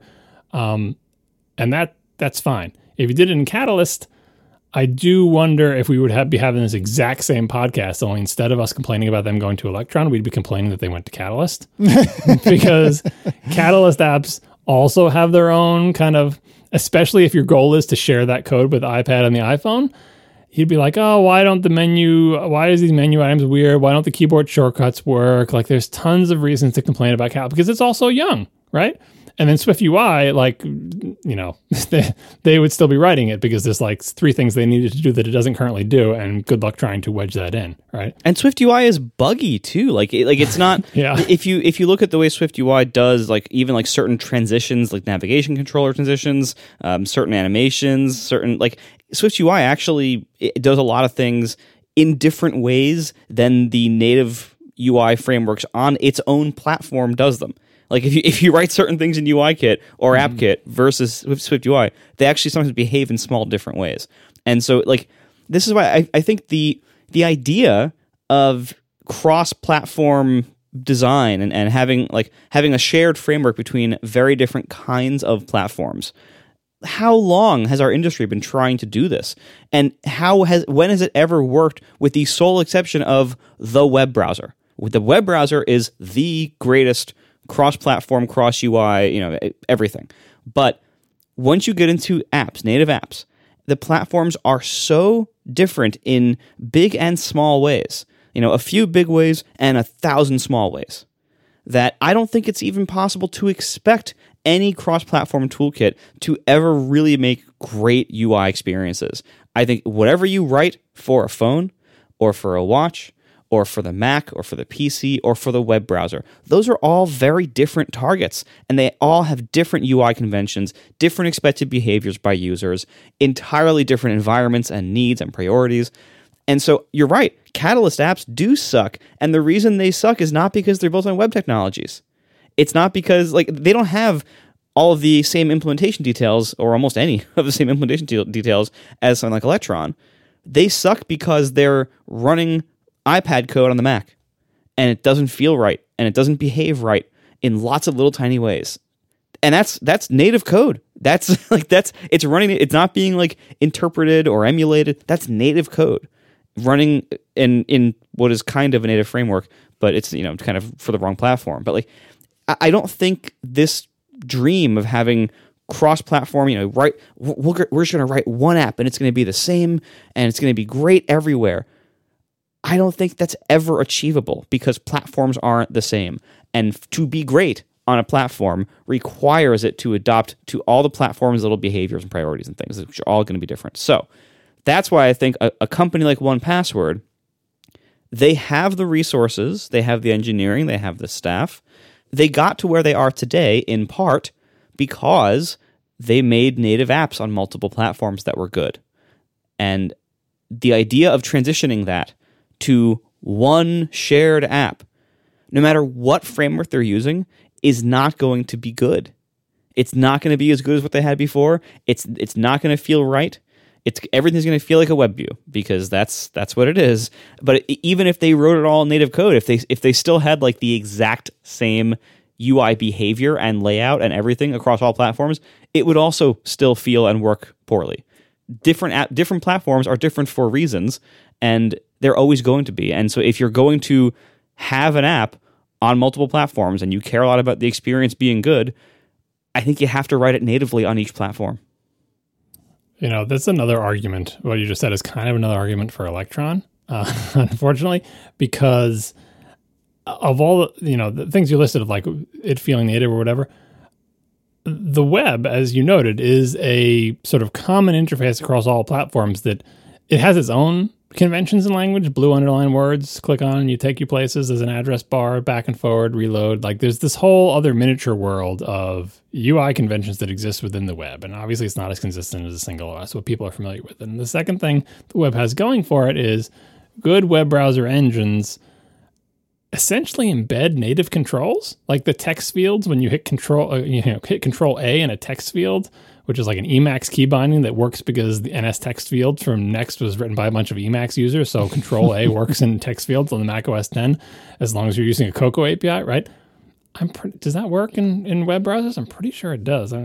Casey, you need to go test this for me. Beginning of line? Yep, it does. It does. Yeah. Yep. Right. Same thing with buttons. They may not look like native buttons, but very often, they were historically native buttons. Now, because of CSS stuff, they may be a little bit weird or whatever. Pop-up menus, scrolling regions, text editing regions. Most web browser engines, most good ones these days, try to use native controls within them, right? Catalyst uses quote-unquote native UI controls, which do not behave like Mac controls. They behave like iPad and iPhone controls. And the iPad and iPhone, until recently, didn't even have a cursor, right? And so it's a totally different interface paradigm.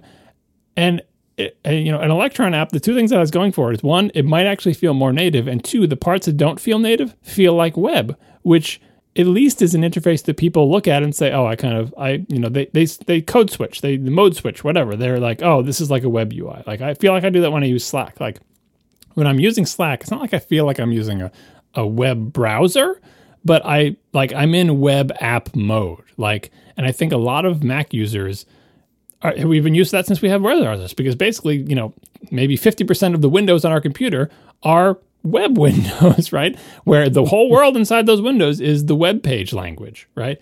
And then the Mac stuff is outside of it. And so when I go to Slack, I'm into the web mode.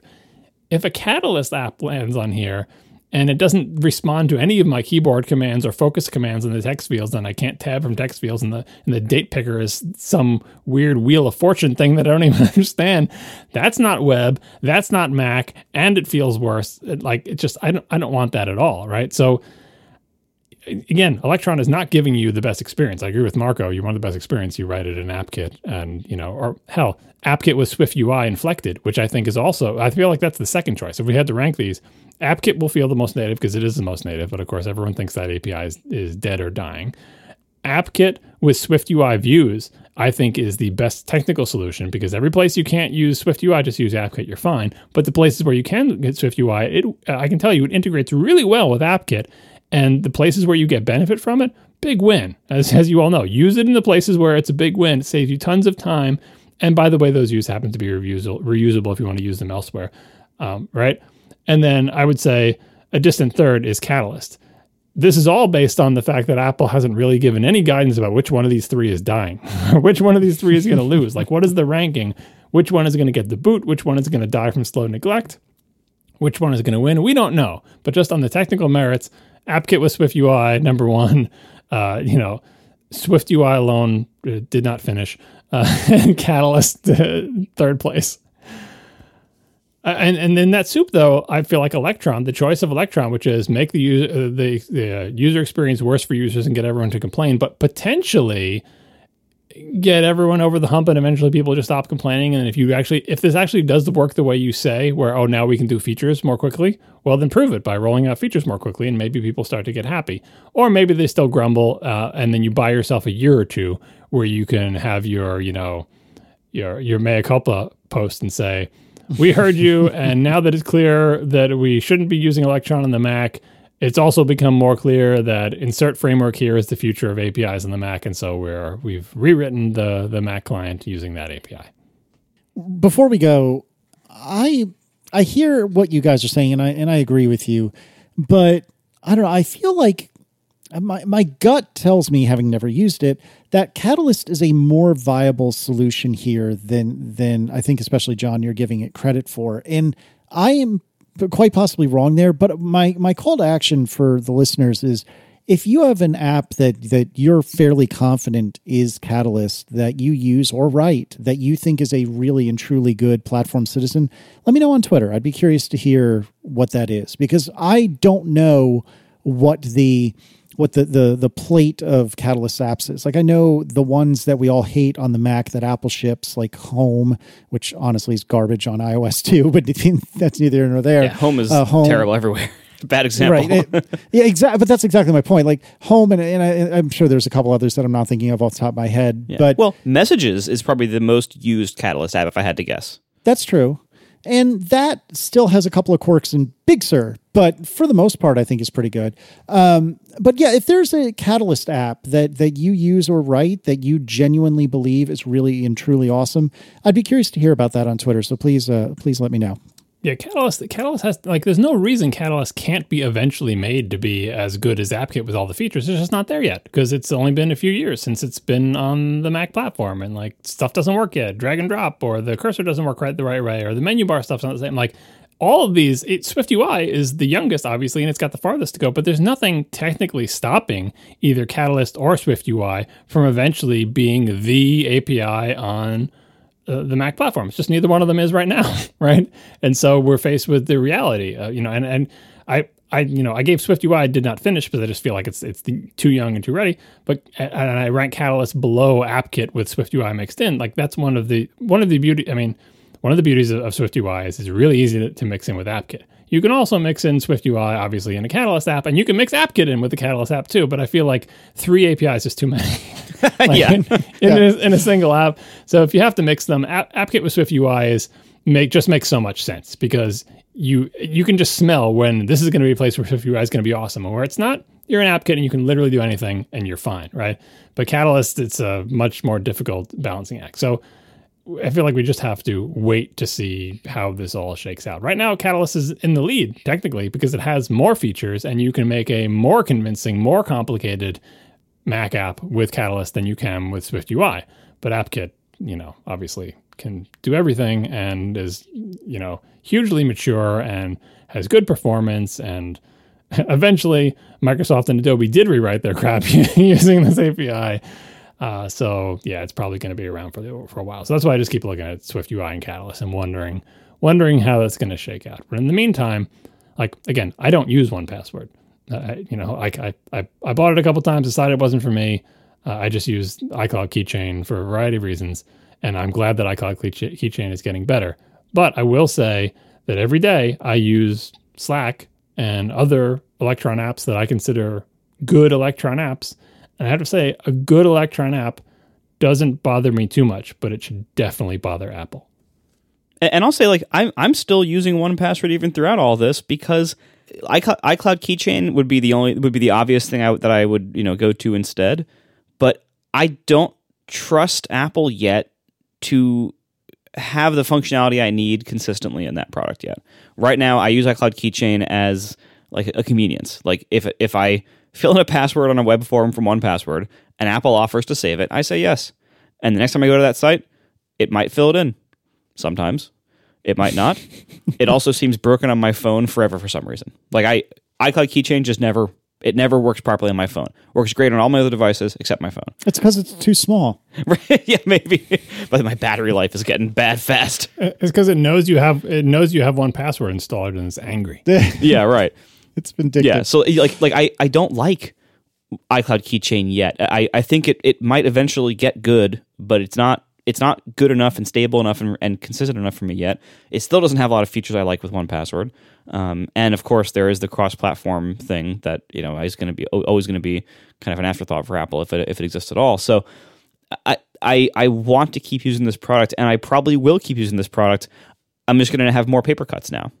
And that's unfortunate. And I hope they can find a way not to do that, or at least to reduce those or eliminate those paper cuts. But I think some degree of that is inevitable with all Electron apps, and if not Electron, as I was saying a minute ago, with all cross-platform apps. If you don't have native UIs that were really written with the platform they're running on in mind, with a significant amount of native code on each platform, I don't think you can make great experiences. I think you can make you can make acceptable experiences.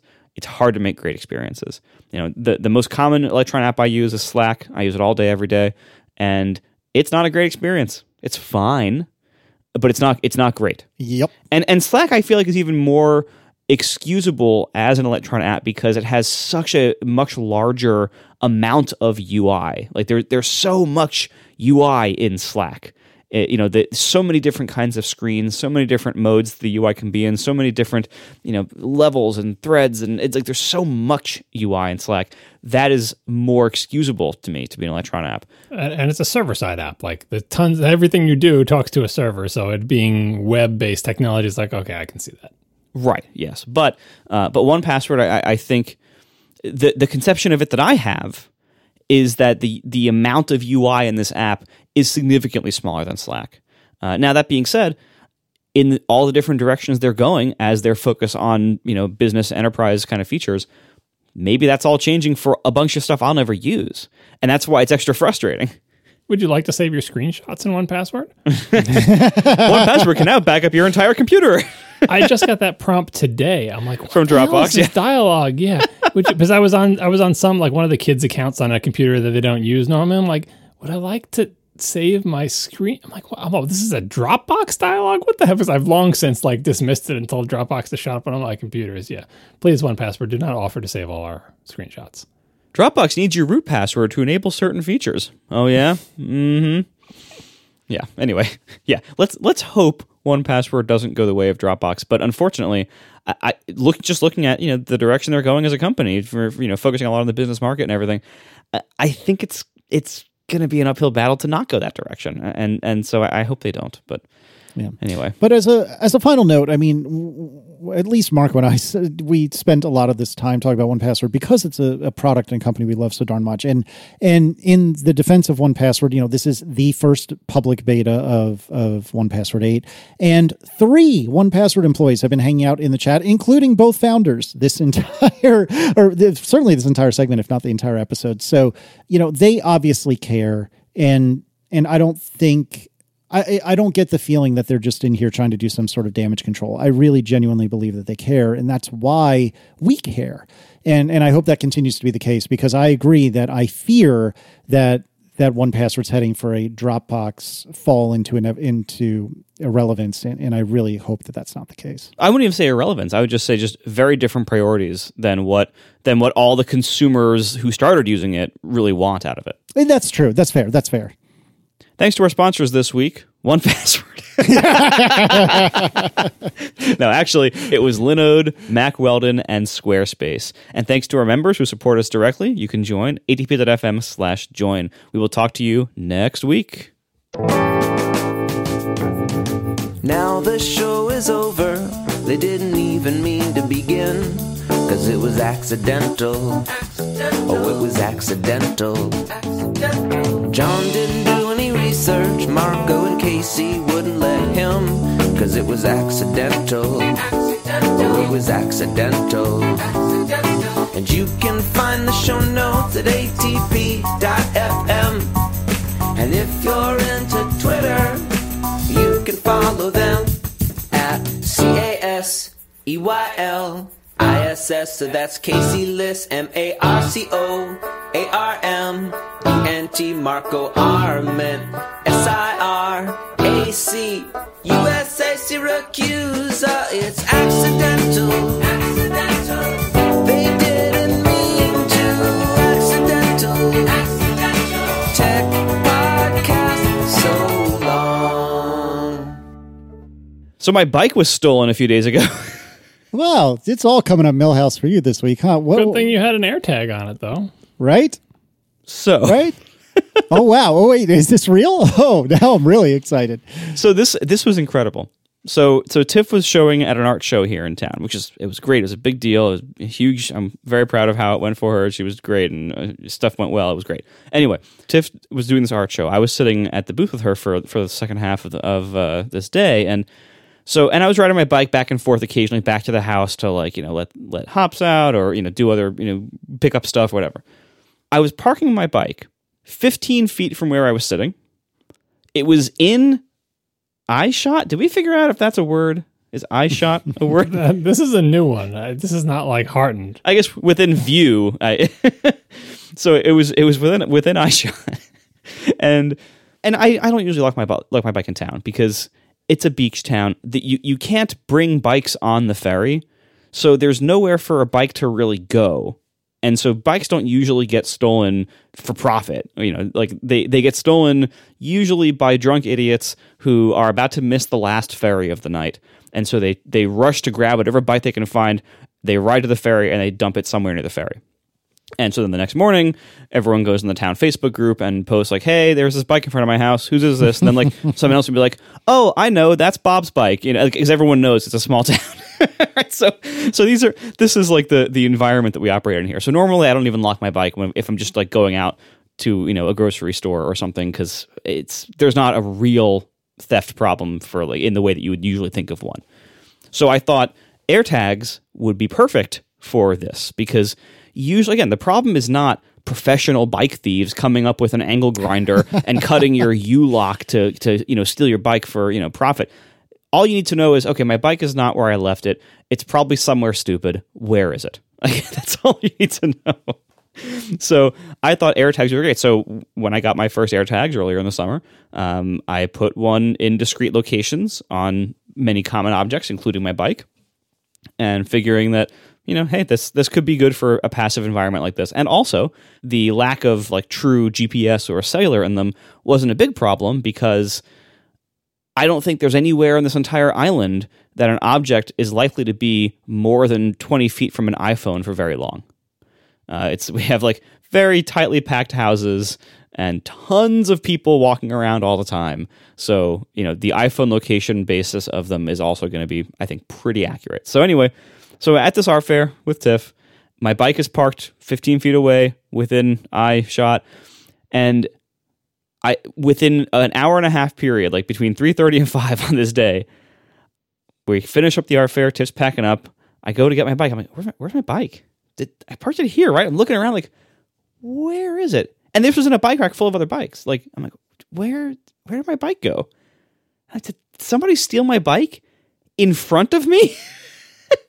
And I didn't notice? Yes, they did. So at some point, someone in this, art fair, like there's a lot of, foot traffic. Someone at some point walked up to my bike and just took it out of the rack. That's bananas. So I'm like, all right, well, let's see. So I opened up the Find My app, Find My Bike. It instantly showed a point on the map that was a few blocks away. I'm like, by the ferry. So I was like, okay, but it's this happened between 3:30 and 5 p.m. Could somebody have really been that bombed at like 4 o'clock in the afternoon? I mean, it turns Challenge accepted. Yeah, on Fire Island, yes. But also, I'm like, this wasn't even the last ferry. They like, this was like 4 o'clock. The ferries run till like midnight. Like this, like it's not. Anyway, so I walked over. I'm like, this will be amazing if my bike is actually where this says it is. I walk, towards it on the map, and sure enough, the AirTag had exactly located my bike, which was parked in front of a storefront and next to a couple other bikes near the ferry. I have no idea how this happened, like in front of me without me noticing. It doesn't even make sense, because in the context of this art fair, there was so little like. It was hard to even walk down the sidewalk, let alone bike down it. Like, because there's so much traffic, it's like walking through Times Square. Like but on a much smaller scale, obviously.